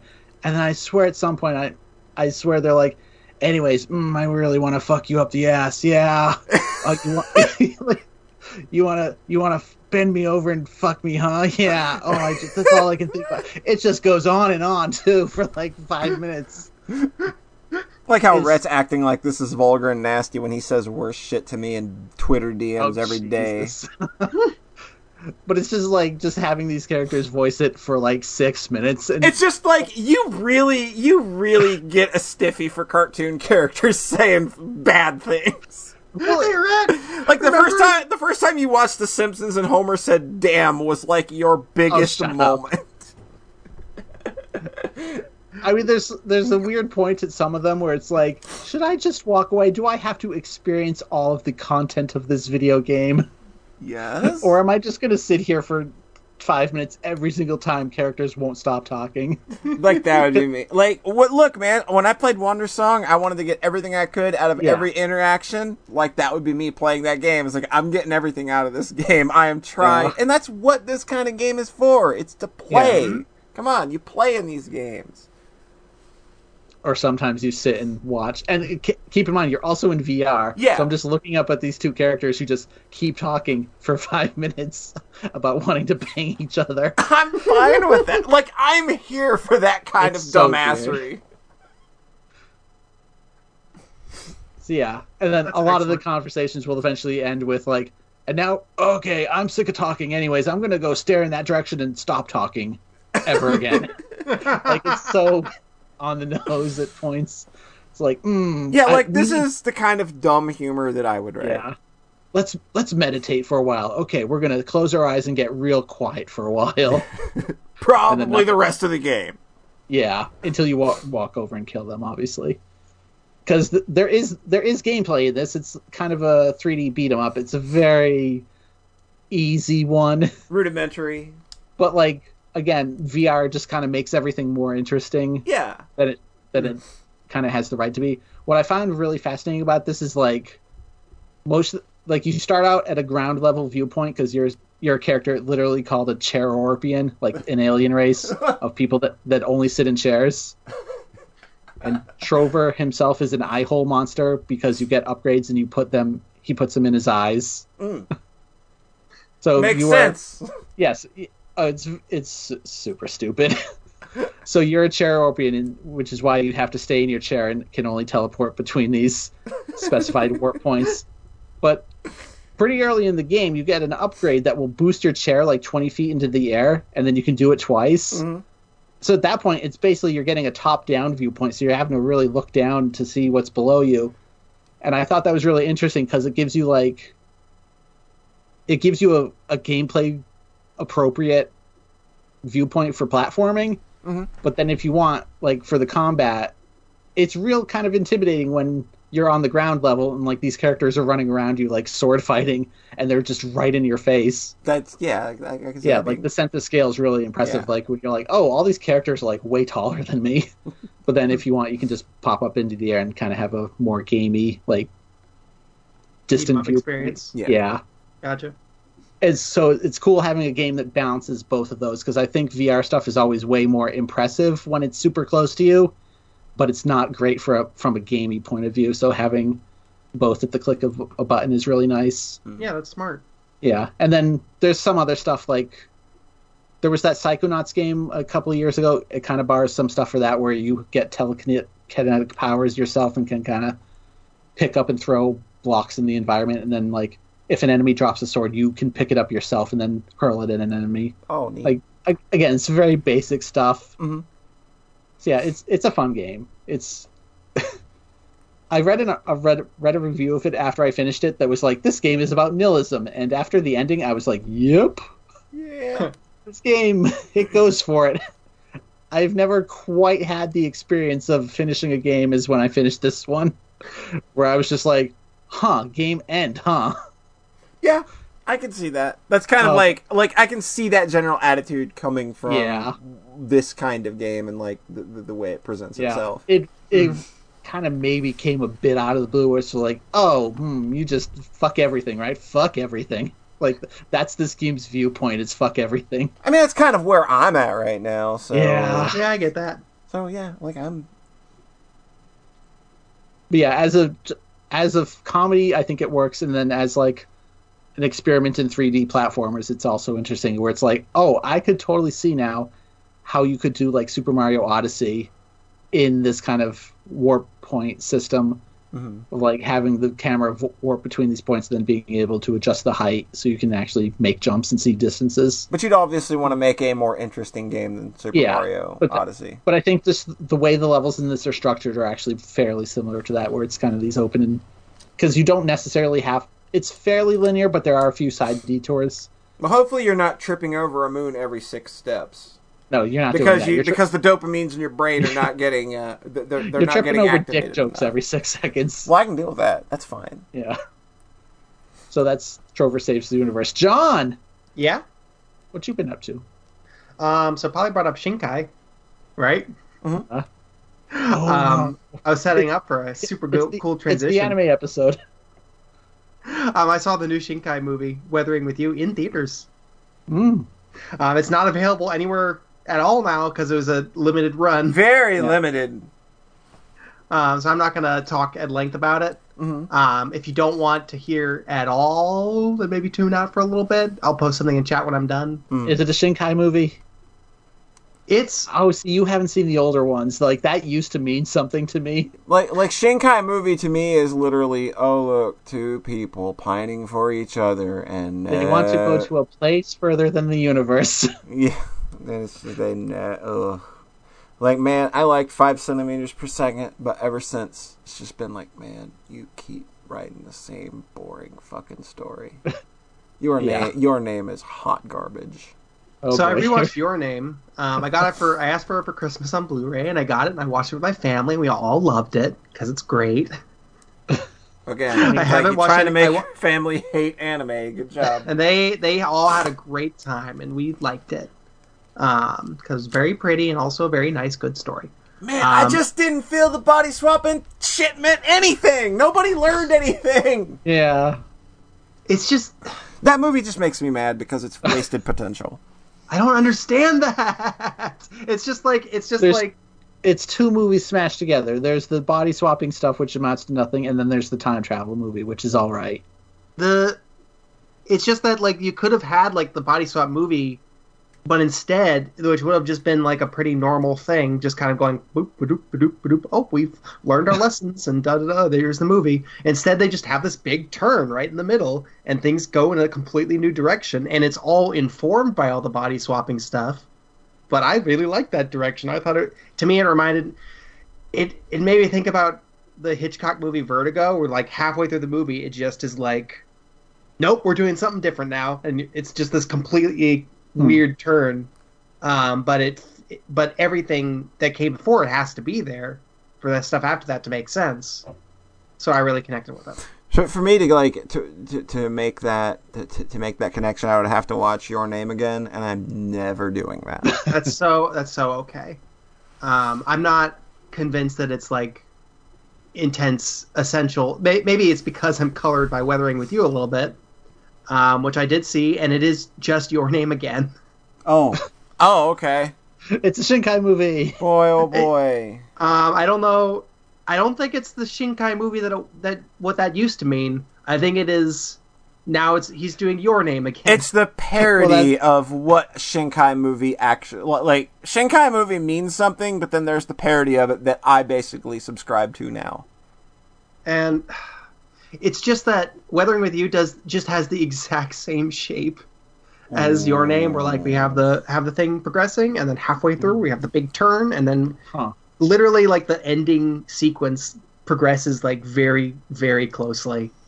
Like shot wise, it looks very similar. It's real rough. Except that instead of it being this weird turn, that like was cool and surprising, and then the cool time travel thing, it just goes in exactly the way you expect it's going to, and then things just kind of progress pretty much just how you expect through to the end of the movie. And that kind of bummed me out a little bit because it felt like this very simple story, but it was almost 2 hours long, and it didn't feel like it needed to be because it wasn't. It didn't feel like it felt like it would be this cool 80-minute fable. Man, like, that's what I used to like about Shinkai movies, is that they used to be 50 to 70 minutes long, and they got in, did their thing, and it was nice. But now it's like they're bloated in a way that Ghibli movies are, and it just... I see that comparison. It's like that. Like, I feel like the people that are financing Shinkai's movies now are like, well, you're the next Studio Ghibli, so... Take all the money you want. Here's all the money, and your movies have to be 2.5 hours long and boring.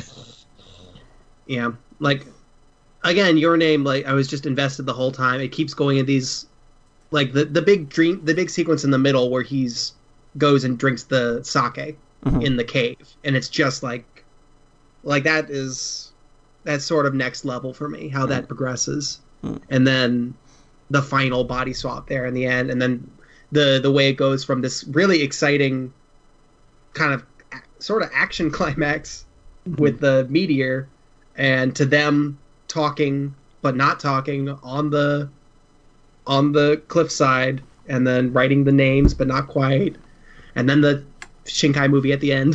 This is, I think, how Rhett described it. Cool, great. This one is just like, it just kind of keeps going in the way you think it's going to.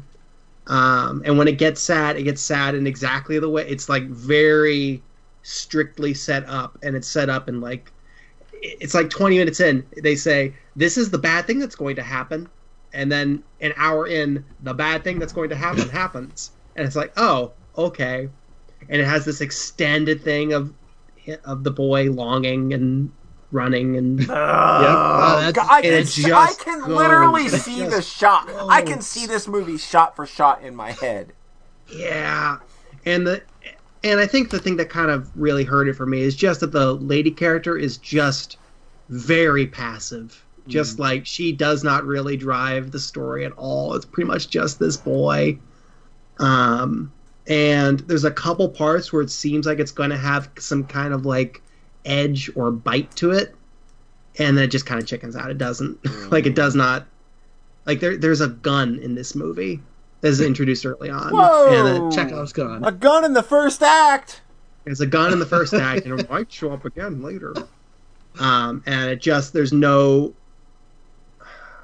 like, they introduce this like weight and violence, and it doesn't really pay off in any way. Yeah. So I think I'm just like, so I was in a bad mood when I went to the movie, because somebody was rude to me right before it, and I was just sitting there just like the whole time, like, I'm sorry, I just mad.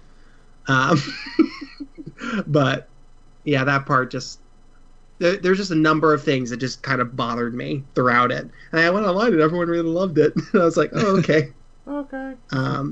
And I remember, like, I haven't seen a Hosoda movie since Wolf Children, and I came out of that one just kind of like, I think a big thing with Japanese animation is that a lot of Western critics, that just the style and the presentation is so fresh and new because they have quiet moments, they have long shots to establish atmosphere, they have just this whole style of animation presentation that's not really present in a lot of Western stuff. Right. And I think that impresses people so much that the actually talking about the story kind of takes a bit of a backseat to that. And I think that's, like you're talking about Studio Ghibli stuff, I think that's a big, like, I like a lot of those movies. I think that explains a lot of, it's more the way these stories are told is what people are connecting with. Yeah.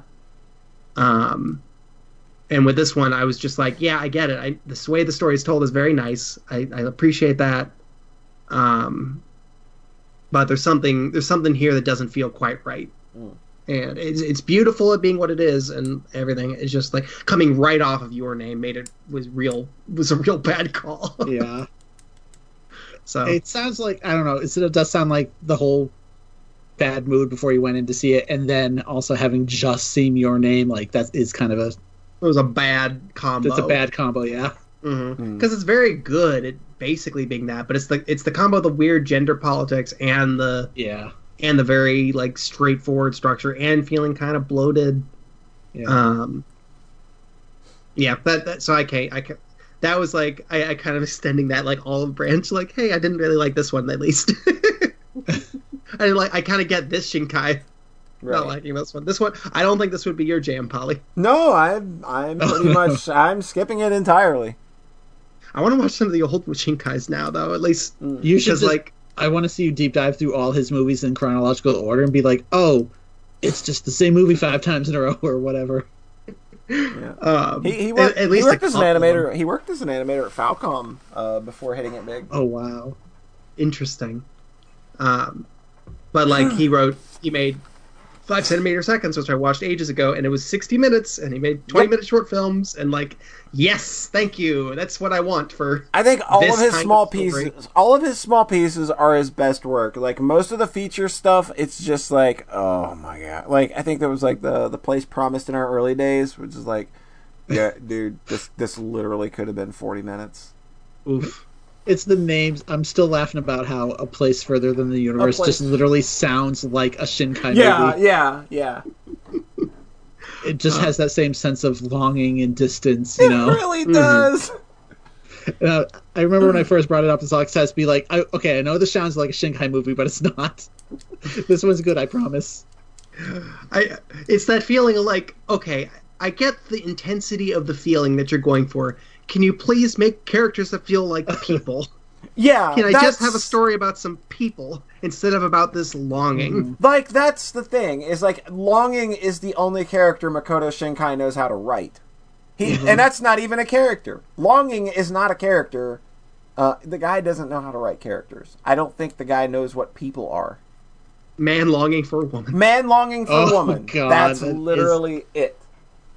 I think he would be a great collaborator with somebody else who can write story and characters and still have that. Because I can appreciate just wanting this one vibe so badly. He's longing for that feeling in all of his movies. Mm-hmm. But, like, I just never have felt the characters or stories in, like, any of them. Mm-hmm. So, I don't know.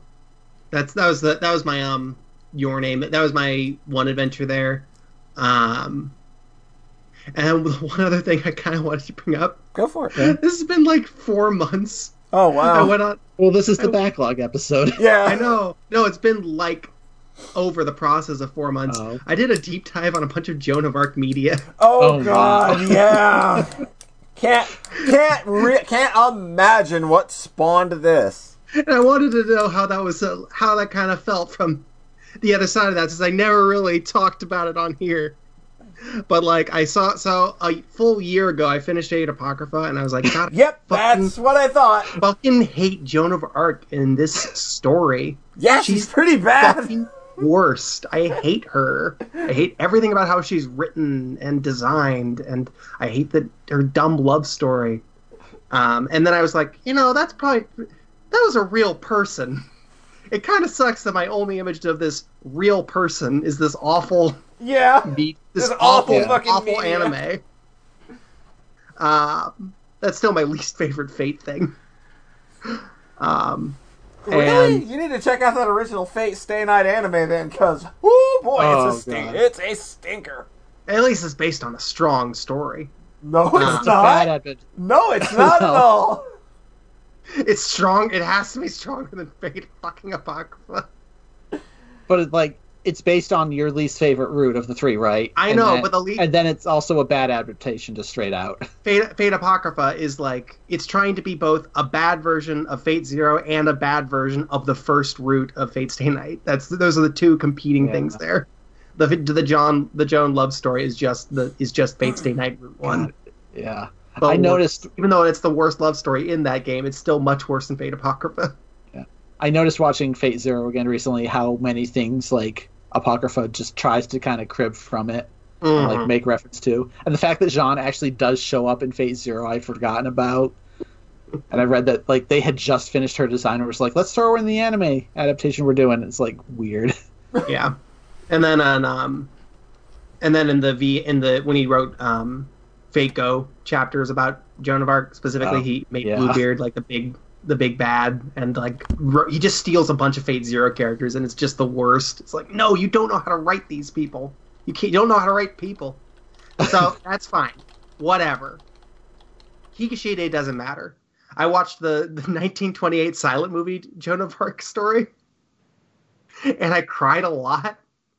Because it's really well done. It's really exaggerated. It's very much it's a silent movie. It has to be. It has to be. It's about the trial of Joan of Arc when she's basically sold to the English for a bogus church trial. Yeah. And then sentenced to death ultimately. And it's really happened, and it's a big old bummer. And it's this miserable, pretty tightly paced movie, where just all of the judges you see from low angles just cast in shadow, and they just look like demons. Mm-hmm. And then every shot, and then half the quarter of the movie is just Joan's face in close up, and just in awful pain, emotional pain. Man, that's such a weird vibe. and then she's killed at the end. It's very, very sad. And I was just like, oh, I'm really connecting with this. I guess you don't just have to get good stories about women suffering from anime and video games. Oh my god. But that was like the shallow, immediate reaction. I was just recognizing, like, okay, this is why I was connecting with this on a visceral level. Let's maybe dive a bit deeper. And then the 1962 movie was specifically by a guy that did not like that movie. and was actually French, the first actually French person to do this story. And it's about the same thing, her trial. And it's 60 minutes. And it's very mundane and talky. And it pulls as much stuff from the actual records of her trial, which we have. We have like very detailed records of Joan of Arc's trial. Like we know more about her than basically anybody else from that time frame because we have these 5 months of trials from people writing these down, and another trial 25 years later where they're bringing the trial of reconciliation, where they're like, oh, maybe she wasn't a witch or a heretic. Yeah. And that second movie was just like, it was like different on a few very key points, and just tells it in kind of a much more mundane and human way. And that, I think, kind of complicated things enough in my brain where it's like, okay, now I'm not kind of interested in this just from like the immediate, like, oh, this is an emotional. I'm having a great time watching women suffer. It goes from that to something a little more, not really wholesome, but more with more of a construction, more human, more actually based in reality. I think than just like I really connect with martyr stories in general. Like that, I just connect with that. Mm-hmm. And then this was like, okay, this is an actual person. So I actually nabbed a biography, which took me like 3 months to get through, because then I started reading it and I realized, oh, this is a textbook. And I didn't even read textbooks. Oh, whoops. And I was just like, so I just very slowly got through that. And I came to realize just like the 1962 movie is very historically accurate in comparison. Oh. Mm-hmm.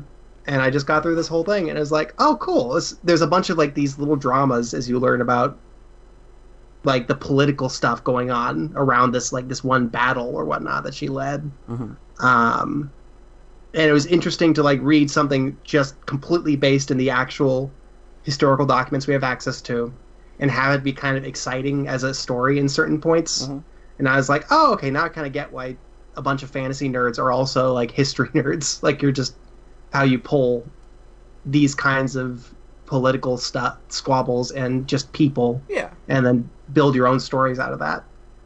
So that was a very cool, interesting arc to go on. It just like starting off with a version of the character I hated, and then going to this version of the story that gutted my heart and tore it through a bunch of knives, and then going to, okay, but what was this actual person? And then kind of trying to deep dive that and get a better sense of it. And I thought it was really fun and cool. There you go. Okay, so when do you watch The Messenger? Yeah. I did not watch The Messenger. I did watch That's next, when right? do I? I watched the 2017 heavy metal musical version called Jeanette. Oh, the childhood of Joan of Arc. And I got my mom to watch it with me. I had no idea what it was going to be like, and it's extremely dense and like weird and esoteric and French. Huh. And it was I recommend that one the least among them, but I appreciate what it was going for, but it's almost 2 hours long and it feels it feels so long. Oh man. My mom and I kind of were pausing and saying, it's like, it seems like the vibe they're kind of going for is that it's like a grade school play version of the story they're trying to tell, because they can't sing and they can't really act, and that's sort of it. But it seems like that's intentional, and then they just kept doing that. It's like, okay, cool, and then nothing happens because it's just about her childhood. So she just leaves at the end, like, okay, gonna go save France now. Well, there you go. So I had a variety. My mom was a saint for watching through that with me. Man, the people that have to put up with you have to put up with a lot. But it's worth it for all my glowing good qualities. Oh yeah, oh yeah. Because I'm like a ray of sunshine in everyone's life. Uh-huh. So it's worth putting up with some of the eccentricities. And that's John, basically, yeah. I thought of a joke earlier. Can you give me a redo for one part? You said Okay. you really connect with martyr stories. Mm-hmm. I really connect with martyr stories. Oh, I'm sorry. Did you say martyr stories or murder stories? Oh, I got a joke too. Uh-huh. Okay. What is Jesus Christ's favorite department store? What? Walmarter. Great. There you go. That's your the comedy portion, the required comedy portion Yeah.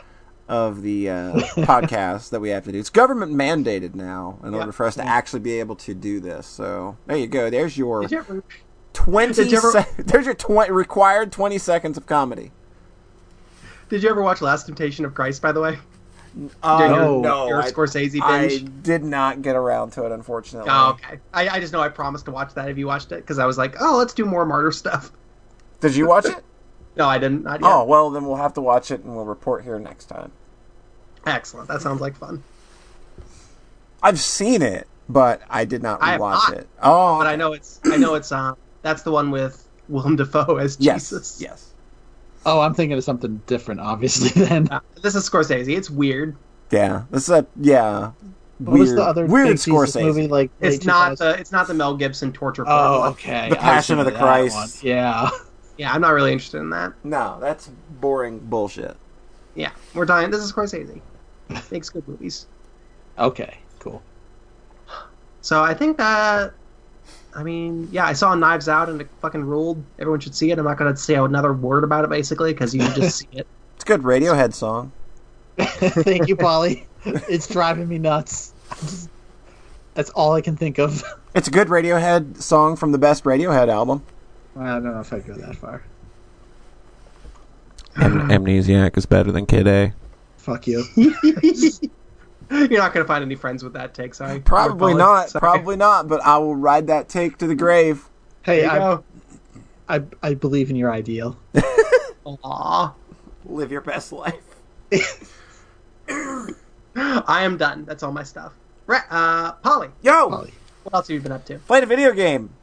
Oh. Speaking of going to backlogs, I've actually owned this game once before. Back in I remember actually buying these games shortly after they came out and just never playing them. And then I lost them in a move. But Oh. I was able to reacquire them late last year. Brand new still, which was surprising, for like $15 to $18 a piece. Nice. Which is real surprising when you consider PS2 RPGs are very, very, very expensive now. These things only go up in value, but for some reason, a lot of this Atlas stuff from the era, except maybe Devil Summoner, those games are expensive as fuck. Those are like $64 to $100 a piece. But like Shin Megami Tensei Nocturne and things like that, and the Persona games, those things are still pretty cheap. But I picked up Digital Devil Saga 1 and 2, or reacquired them. Never got to play them. So I played through the first one this past week. So there you go. That's You got through the whole damn thing. Pardon? You got through the whole damn thing. Yeah, Digital Devil Chew through Saga. that. Digital Devil Saga is brisk as fuck. I finished this game in like 34 hours. Like, and for a big RPG like this, I was expecting it to be a little longer. I was thinking, okay, this is easily going to probably hit 50 hours. So, but yeah, like this is real fucking brisk for one of these games. So the first thing you need to know is Digital Devil Saga is not a Shin Megami Tensei game. It was never developed as one. Its original title in Japan has never had that moniker. Interesting. It's just Digital Devil Saga Avatar Tuner, I believe. It just has the same Digital Devil. The Digital Devil story was the one for the first Mega 10. Correct. Okay. So it was like it has like touching it on was that, but originally not necessarily the same it was series. originally being written by someone else. I believe her name is Uida or something, or Ugoda or something. I don't remember her name now. you should do research before you talk about things you're going to talk about, shouldn't you? Not on this podcast, you don't. So despite that, so despite, not really being a Shin Megami Tensei game, it still has, like, a bunch of Nocturne assets and demons and shit. Mm-hmm. But this is a game that's a dungeon crawler with more of a focus on its story and characters. And it's got slightly higher presentation values than you would have seen in Nocturne. Like, this has actual cutscenes and voice dialogue. Characters interacting with one another instead of just kind of like these one-off text-to-box only interactions with demons that you tend to get in Megaten games. Like, this one, it feels like, even though it's not directly a Megaten game, this feels like this feels like their first stab at making that series more to have more mainstream appeal. Just because of the way it's presented, like, with characters kind of front and center. Like, this is not a game that has you collecting demons. You are demons. So, the story starts out, it's like, you're in this place, it's just, like, for some unknown reason, it's just locked in a state of perpetual war between 7 distinct tribes, and they're constantly vying for control. It's called the Junkyard. It's always raining. It's always dismal and terrible. And then one day, the entire area just becomes infected with a virus that gives everyone the ability to turn into demons. And the big central computer brain that governs everything tells them, oh, by the way, you got to kill each other and eat each other if you're going to survive. And only one tribe, when only one tribe remains, y'all get to go to a place called Nirvana, which we're not really sure what that is. But so long as you have the magical Deus Ex Machina girl with you, you get to go to Nirvana, and everything will be nice and neat and happy. As long as you kill everybody else. As long as you kill everybody else. Like, that, it's a game that really focuses on that whole idea of eating other people, but they never really, like, you never get the impression that that's what's happening. Like it even plays a central role in battles, and that, like, when you beat your enemies, you're technically eating them, but, like... It's like a weird conceit that never really feels followed through on, because I don't think they had the balls to. Okay. Like, because I don't know if they knew or felt that they could push the boundaries in that way back then, because you never really see anybody get eaten. It's just... Cowardice. And that's not me, like, trying to be gross or anything about it. It's just, like, it's a weird thing to be such a central concept to the game, but I never really felt like it mattered at all. Like, yeah, people kind of get a little crazy if the story dictates they haven't eaten in a while, I guess, but... How does it compare with the gun head in Persona 3? Like, is that kind of a conceit? Well, that's I like another that, like very striking visual or idea that plays into a bunch of stuff. I think that the evoker stuff is actually followed through on, though. I feel that it symbolizes something, and they follow through on that symbolism. Whereas, like, the eating stuff is just, well, you keep telling me that this is a thing that happened, but I've literally never seen it put in practice. Like, it doesn't make a lot of sense to me. Mm-hmm. Like, they could even have even I feel like, to make this to have sold the idea a little bit, they could have just had, like, maybe enemies that were kind of crazed in portions of dungeons where you just kind of see them, like, gnawing on corpses or something, like, kind of just littered around the areas. But there's not even that. It's just like a weird conceit that they keep talking about, but I never see, and I feel disconnected from it. Like, I don't really... Like, as important as the story tries to make it out to be, I feel real disconnected from it. Yeah, I get what that would get under your skin, where it's like, this is a very violent thing you're evoking right now, but you're not following through on it, so why even bother? Yeah, and that's... Yeah, like, but the story is kind of just, like, largely set up for the second game, honestly. Like, this game is getting you familiar with the characters. It's letting you know that things are real fucked.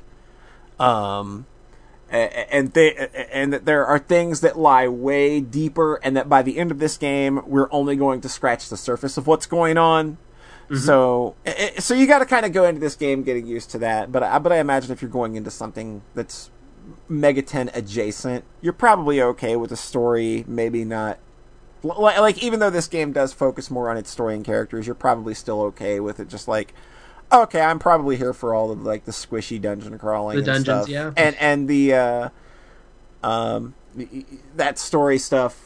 It's there. It's nice. It's good window dressing, and I like the characters. I like their interactions, and I like the implications of the things that are going on. It's just the unfortunate part of like that major part of your world that I don't connect with because you aren't committing. Yeah, you're not committing, and that makes it feel real weird to me.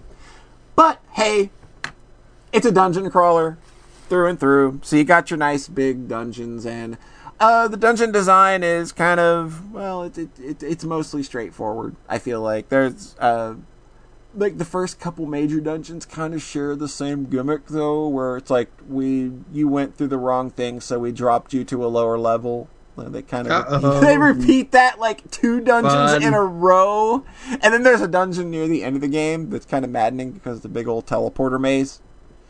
Oh, good! Oh man, this is classic. My favorite. This is classic shit. But it's not too. It's not too over the top. Sorry. It's not too over the top in terms of just being like like I think some of the stuff that I've seen in Nocturne puts a lot of the puzzly dungeon stuff in this to shame.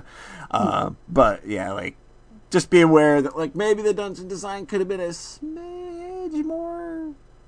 Like, I don't know. Like, if I'm playing a dungeon crawler, I probably just want to, like, give me some mazes, give me some things to fight, make me stretch my resources thin. That's what this game is good at. It's good at doing that. The character progression system is different in that, like I said, you don't collect demons in this game. You are the demons. So instead of collecting demons, you have to collect abilities. And this is brought in through the mantra system, where... think of it as sort of like espers, where you equip a mantra on a character, and then they start learning abilities under that mantra. So, like, you equip a mantra, and it's got anywhere from 1 to 4 abilities. And once you've mastered the mantra, you just get all 4 abilities. 1 to 4 abilities. And you can set those in your character, so you can have up to 8 abilities set per character at a time. So, a lot of this game's strategy boils down to how you're setting up your abilities and what you're learning. And it's definitely a system that could lend itself to grinding. But I only found myself grinding for I only grinded for 1 hour, and it was just to grab one ability that let all of my characters get experience, even if they weren't in battle. Nice.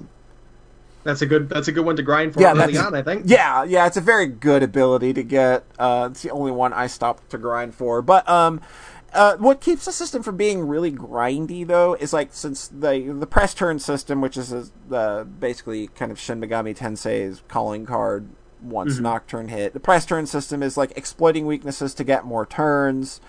And this system kind of leans into that by helping you, when you exploit weaknesses, there's a chance that enemies can become scared. And when they become scared, you can devour them easier.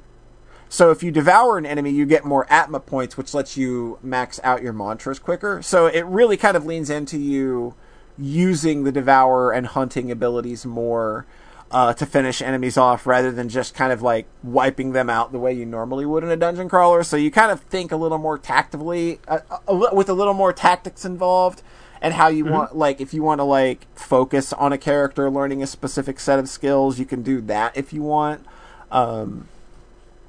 And let's see, what else?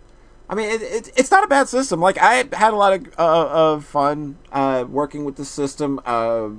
Building for bosses is obviously what this game is, and most Shin Megami just sort of the Tensei Megaten thing. Yeah, building for bosses, and I basically enjoyed pretty much all of the boss encounters in this game. They were fun little puzzle boxes to figure out. A lot of the time, you're going to go in. It's that dungeon crawler cycle of you got to go in, you got to find out what the boss does, so you know what to prepare for typically. So your first shot's typically going to be end in failure, right? Like, that's just kind of how these games work. But, like, there were a number of times where I went in and was able to adapt because you can swap party members in and out using the press turn system, too. So, like, if a character is completely useless, I'm not just stuck with them until I die. I can just swap them out and pull in a character who would be more effective. And I actually ended up first trying a lot of the bosses in this game, surprisingly. So, like I would say...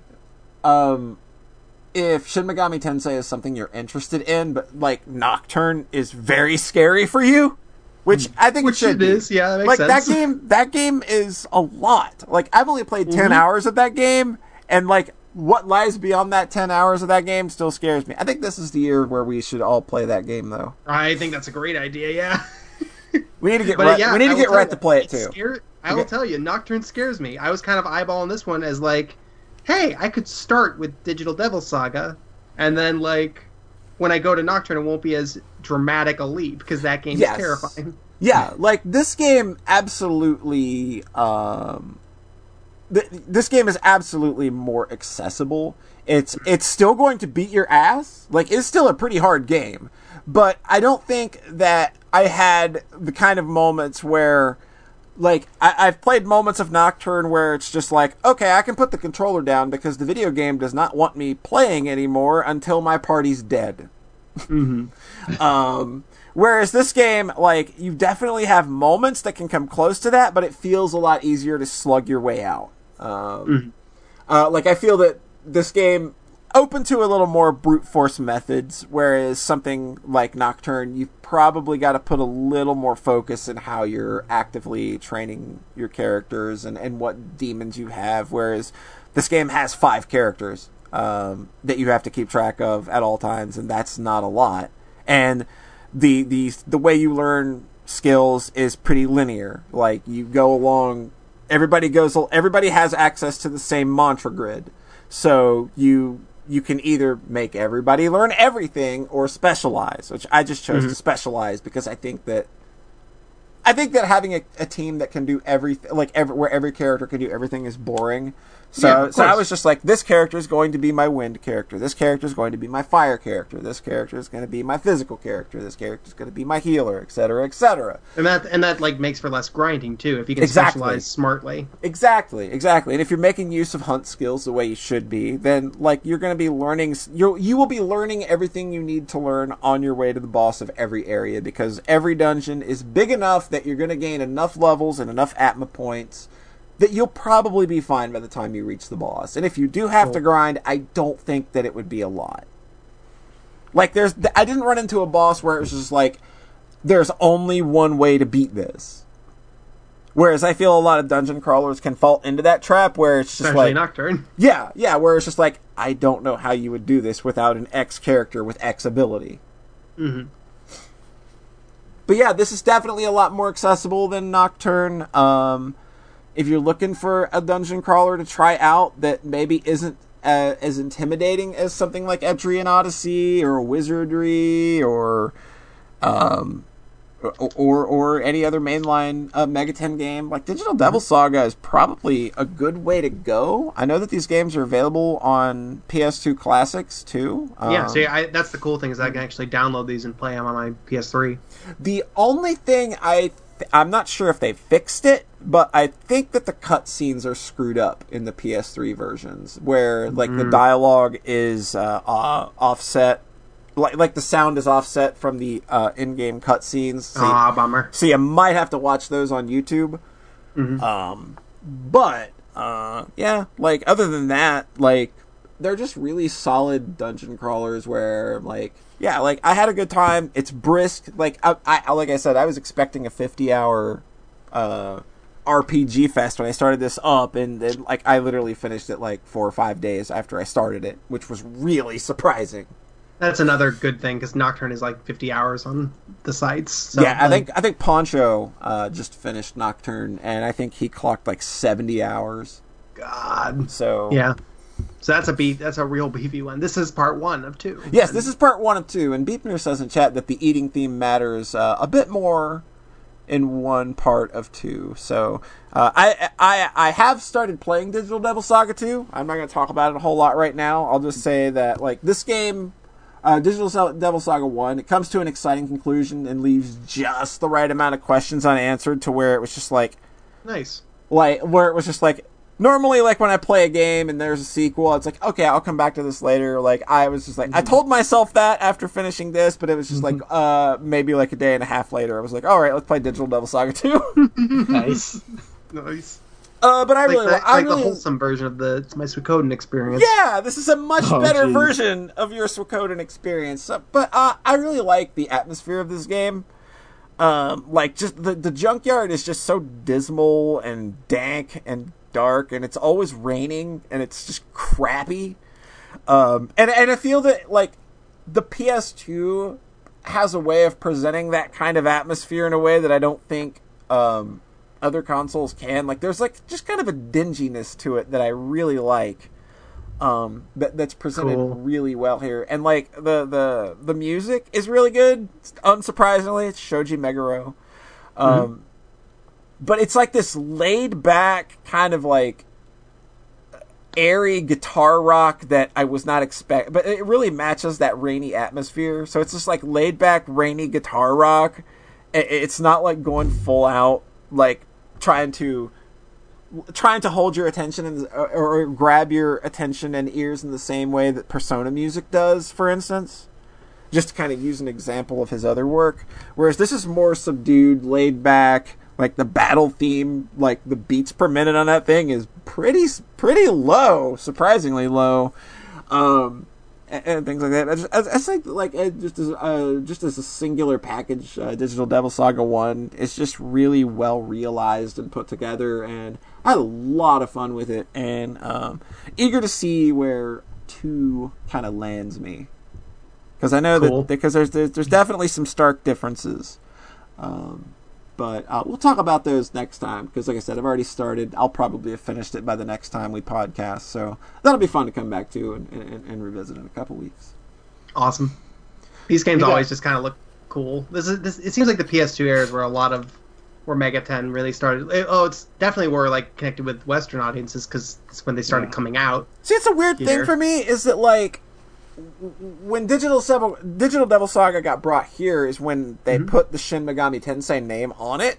And I had no idea that by that point that Shin Megami Tensei had already kind of established that kind of clout here, where, like, because see, like, I would have just put this out as Digital Devil Saga because Digimon was already kind of like a big thing, and with a name like Digital Devil Saga, I think that like you're gonna get stocked kind of close to that Digimon name, and I think that like it's just, and I'm speaking just in terms from a marketing thing, of course, you know, Yeah. like just kind of like thinking of like if I was a greaseball company person, how would I market this game? And I wouldn't have put the big Japanese name at the start of it. I would have just called it Digital Devil Saga and let people kind of make their own assumptions. But I wonder if it's like because Final Fantasy kind of did the same thing with the first few games, where like Final Fantasy Adventure and Final Fantasy Legend, even though like that wasn't really a brand at that point. So I wonder if it's like Shin Megami Tensei wasn't actually a thing yet, so they were trying to make it one by having more games with the name on it. It just kind of seems similar to that because like Interesting. Final Fantasy wasn't really a thing here until Yeah. the second game. yeah. It's definitely interesting because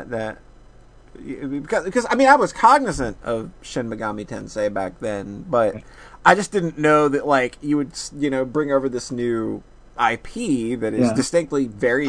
It's not named Shin Megami Tensei, but you kind of just put that name. That's true. on Is it. that adding the weird Japanese name is actually less accurate to Yeah. what the original game was? Yeah. It's just it's an interesting decision. It's a cool factor. I suppose. Shin Megami Tensei. Sharon I mean- McGarmer turned sure. Sure, Persona what is always this? had it.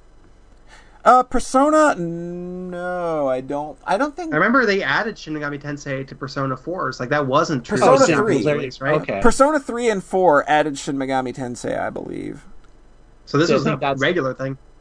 So I think they're just trying to make that the kind of overarching brand. It seems like. Yeah.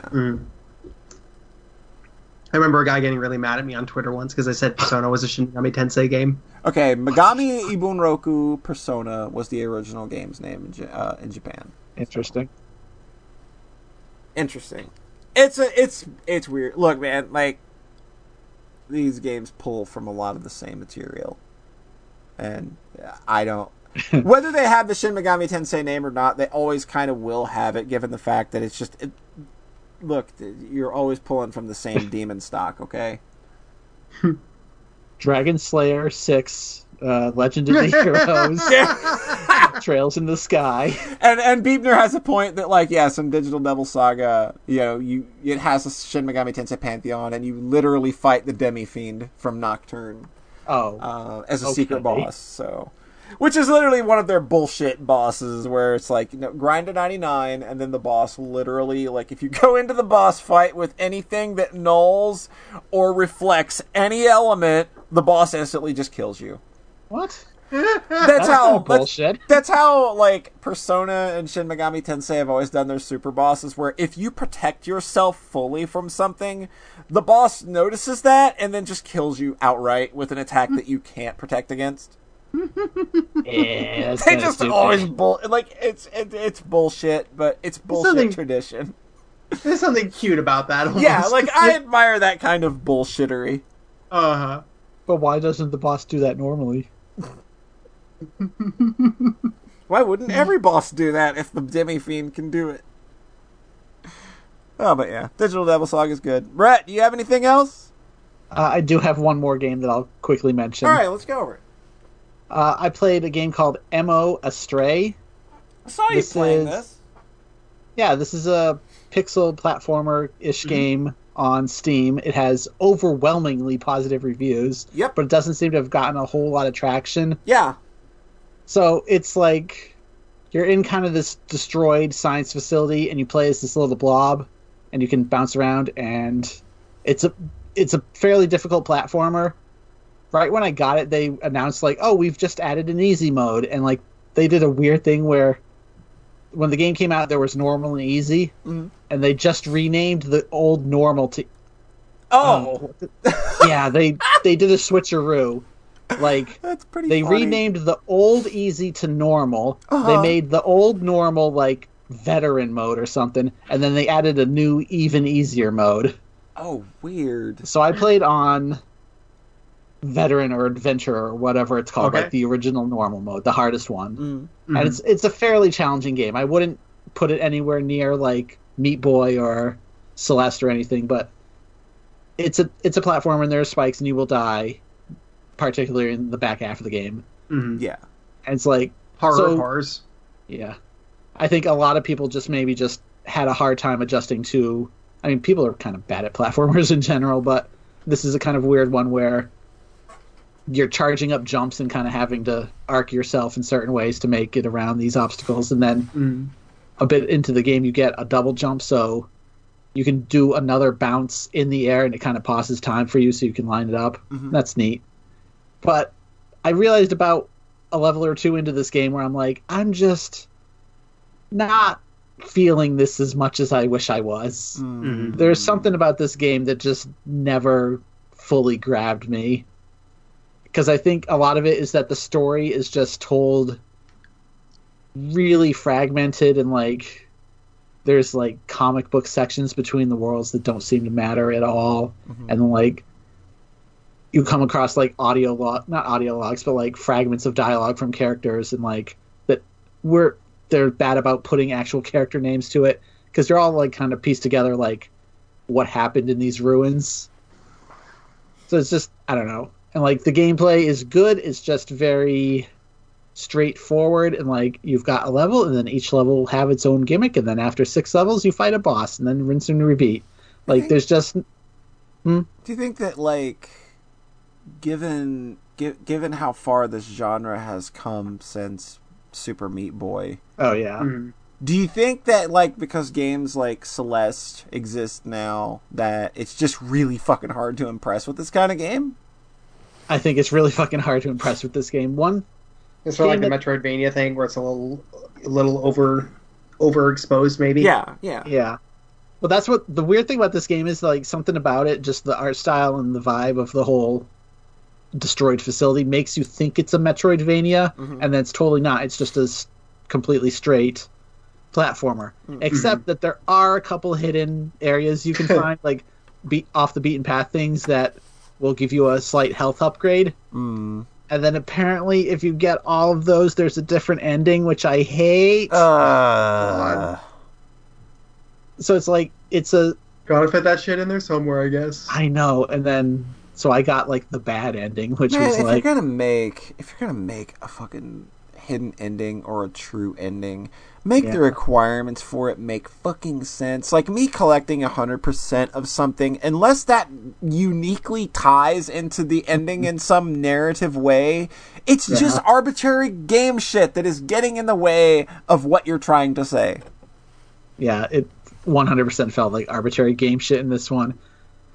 But like just this, I just wish the story had worked for me on basically any level, because like this game, even though it's a basic platform where you're playing as this little blob character, like game tries so hard to go big and dramatic at points towards the end. Like, do you remember the game EG? Yes. I. Like this reminded me of that, but it's like you've got like 10 times the production value and you're just saying nothing to me, and that sucks. But that game also went real big at the end, so it's like experiencing that, but like totally stone faced and like, I could see a world in which this media resonates with me, and it's just not right now, and that sucks.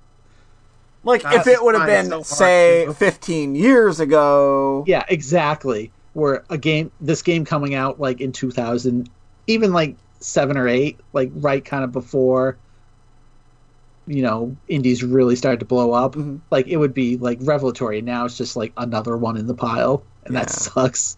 Yeah. God, it's just such production value, huh? Yeah. It's a ton of it, huh? It kind of is a lot of it. Like, it made me think of how you've moaned about games that have like really pretty pixel art to like need GIFs. Yeah, it's just like kind of busy to the point of detracting from visual clarity, I guess. Yeah. So it's like it looks very nice, but it has kind of no identity. And like, I don't hate this game. I think it's fine. I think some of the bosses are maybe a little annoying because it's rather challenging. There's one boss at the end where you have to hit 4 points, and like it checkpoints you after 2 of them, but like 2 of the points are significantly harder to hit than other ones. So I did the 2 easy ones, and then it checkpoints me, and then I'm trying to do the second half of the fight, and I'm just like, I just can't get the thing I need to do into the other 2 points, so I just restarted the whole thing and then beat it my first try, because the boss gets harder as it goes. Right. So leaving the 2 harder points to hit to the end is like you're really screwing yourself over. Because there's 2 right next to the boss and 2 on the other side of the room. Guess which ones are easier? Has there like Masocore platformer boss design typically kind of like it is really 50-50? Because like all the Super Meat Boy's bosses are bad. I was going to say this game's bosses remind me of Super Meat Boy's, but better at least. I think the first one is actually the worst, which is kind of wild. Maybe they just designed it first. I think because, like, you'd think it would be bad because, like, this is a game where because you're playing as this little blob, once you're in a jump, you're committed to it. Yeah. But then once you have that double jump so you can correct yourself once midair, like, it gets better. It's like, it's not that... The bosses are actually pretty good. The first one's kind of annoying because I think it is before you have that double jump and you die pretty easily. Like, it's also not many one-hit kills. Like, you do actually have a life meter and can take some damage, and you regenerate health, which is nice. So, but like the first boss, just like you do 2 hits, and then the third hit is just a pain in the ass, and I just had to keep restarting to figure out what the fuck they wanted me to do, because you have to jump in this like really specific way. But yeah, boss design in platformers has kind of always been weird. Like even Mario has struggled with that. I just think that like specifically Masocore platformers, just due to the nature of everything almost always being one-hit kills. Yeah, so I think this does mitigate a bit of that by not being always one-hit kills. That's good. And And some of the bosses just straight up have checkpoints, which helps a lot. Yeah. Like there's one boss, I think it's the second one. The first form took me like several minutes, and then I'm like, and then it changes, and I just immediately died, and I'm like, oh fuck, and then it checkpointed me. I was like, I'm like, oh my god, you just saved me like an hour and probably quitting this game if I had to do, because I died like a whole bunch on the second form. God. So it's like if I had to do that first 5-minute fight like 20 times in order to figure out what the fuck they wanted me to do for the second part, like I might have just given up there. So like they are smart about stuff like that. Or even like the second to final boss having a checkpoint in it, very forgiving. And then the final boss does not have a checkpoint. Oh, what? And I got right to the end and died, and was like, oh, they didn't. Oh, not this time. But that one was fine. Yeah, it's totally fine. It's totally fine to not have a checkpoint in your final boss. I mean, even you do Oh, it. Jesus. Yeah. I think they do good checkpoints, though, when it's like, hey, the boss is about to throw a huge curveball at you and change forms. Like, hey, maybe probably a good idea. You've learned the first form. Let's learn the second form now. Yeah. But, like, I don't know. This game, it's such production value, but I feel like I'm not sure it has a lot of heart, and that's such a weird thing to kind of quantify. That's kind of like the same way I felt about Gato Roboto, is that it's just like, it's you made a video game. You're doing that's the vibe, is like you started out and your goal was that you wanted to make a video game. Yeah. I guess, and that can be rough. I don't know if this is that, but yeah, see, I don't think it's that, where it's like this game goes so weirdly big at the end, like kind of comparing it to EG, or like the true final boss of Hollow Knight is another reference point that, like, it's very similar to that, where it feels like it's going for that. It's going bizarrely huge for how kind of small scale things had been up to that point. Right. And when that stuff doesn't land, it feels really awkward, because that's my jam. Yeah, that's all of our jam. But like that's specifically my jam. Like, yeah, fair. You know, John, I need to show you a screenshot of the final boss of this game. You'll be like, what? Okay, we'll do. One of the top Steam reviews is that it feels like a more polished Flash game. What? Boy, is it a negative review? It was like the one negative review I saw. I was gonna say, everyone seems to really jam with this. Yeah, like I think that's maybe part of it, is that this game has unbelievably good. It's 1,100 reviews, overwhelmingly positive. 96 of the 1,162. I guess that's not that many, but like this felt like it went really under the radar. So like something to have 1,000 positive reviews is like, yeah, 1,000 plus is big. Like that's a substantial win for any game on Steam, I think. Yeah, any indie game on Steam. Well, like I don't know if it's this will fund us for another 2 years, but it's proportionally a big response. Just for comparison, Celeste has 14,000 reviews. Yeah. Yeah, but that's like the mega success. I'm thinking in terms of like, I know. Yeah. There's so many levels of success on Steam now at this point. Man, Katana Zero has 16,800. That's more than Celeste. God, that's so weird. Yeah, because like I heard significantly less about Katana Zero. Mm-hmm. And that's the thing where I kind of want to. I'm interested in that because that's by the Tower of Heaven people. Yeah, that's why I'm mentioning that one. Is because they did Flash games back in the day. Yeah, like, oh my god, they did Massacre Flash games back in the day. Mm-hmm. And then they went silent for like 10 years, and then make this unbelievably popular indie game. Remember Pause Ahead? They made that after. They made that after Tower of Heaven, and it has a bad final boss. Oh, I don't know if I ever finished that. I don't think I did. It has a very dramatic, very cool, very bad final boss where you die in one hit, so it's rough. Oh jeez. Oh, Beepner finished it. Nice. Cool. So yeah, Emo Astray is good. It's just, I think it's really just the story stuff completely falling flat for me. Like, there's a major character who I didn't know the name of until after beating the game. That just kind of seems like a mistake, you know, if you want me to connect to these characters. Yeah, it seems like you need to be communicating details. Anything. Literally anything.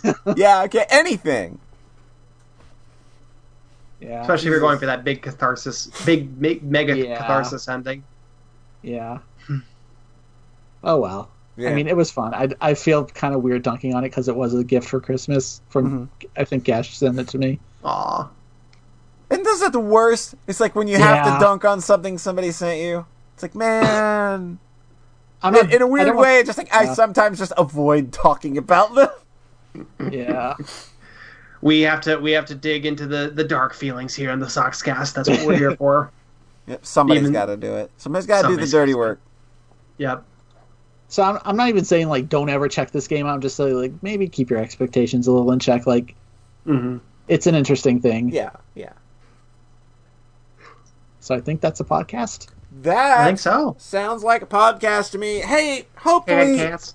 hopefully by the next time we're all together, we'll have thought about how we're going to do this damn game of the decade thing. And I know we're doing an anime of the decade thing too. And I don't know which we're doing first now because Rhett's over here watching 800 hours of anime in a week. And I don't know how he does it. It's so much anime, I right? literally haven't played games since MO Astray though. Yeah, like that's just Okay. insane.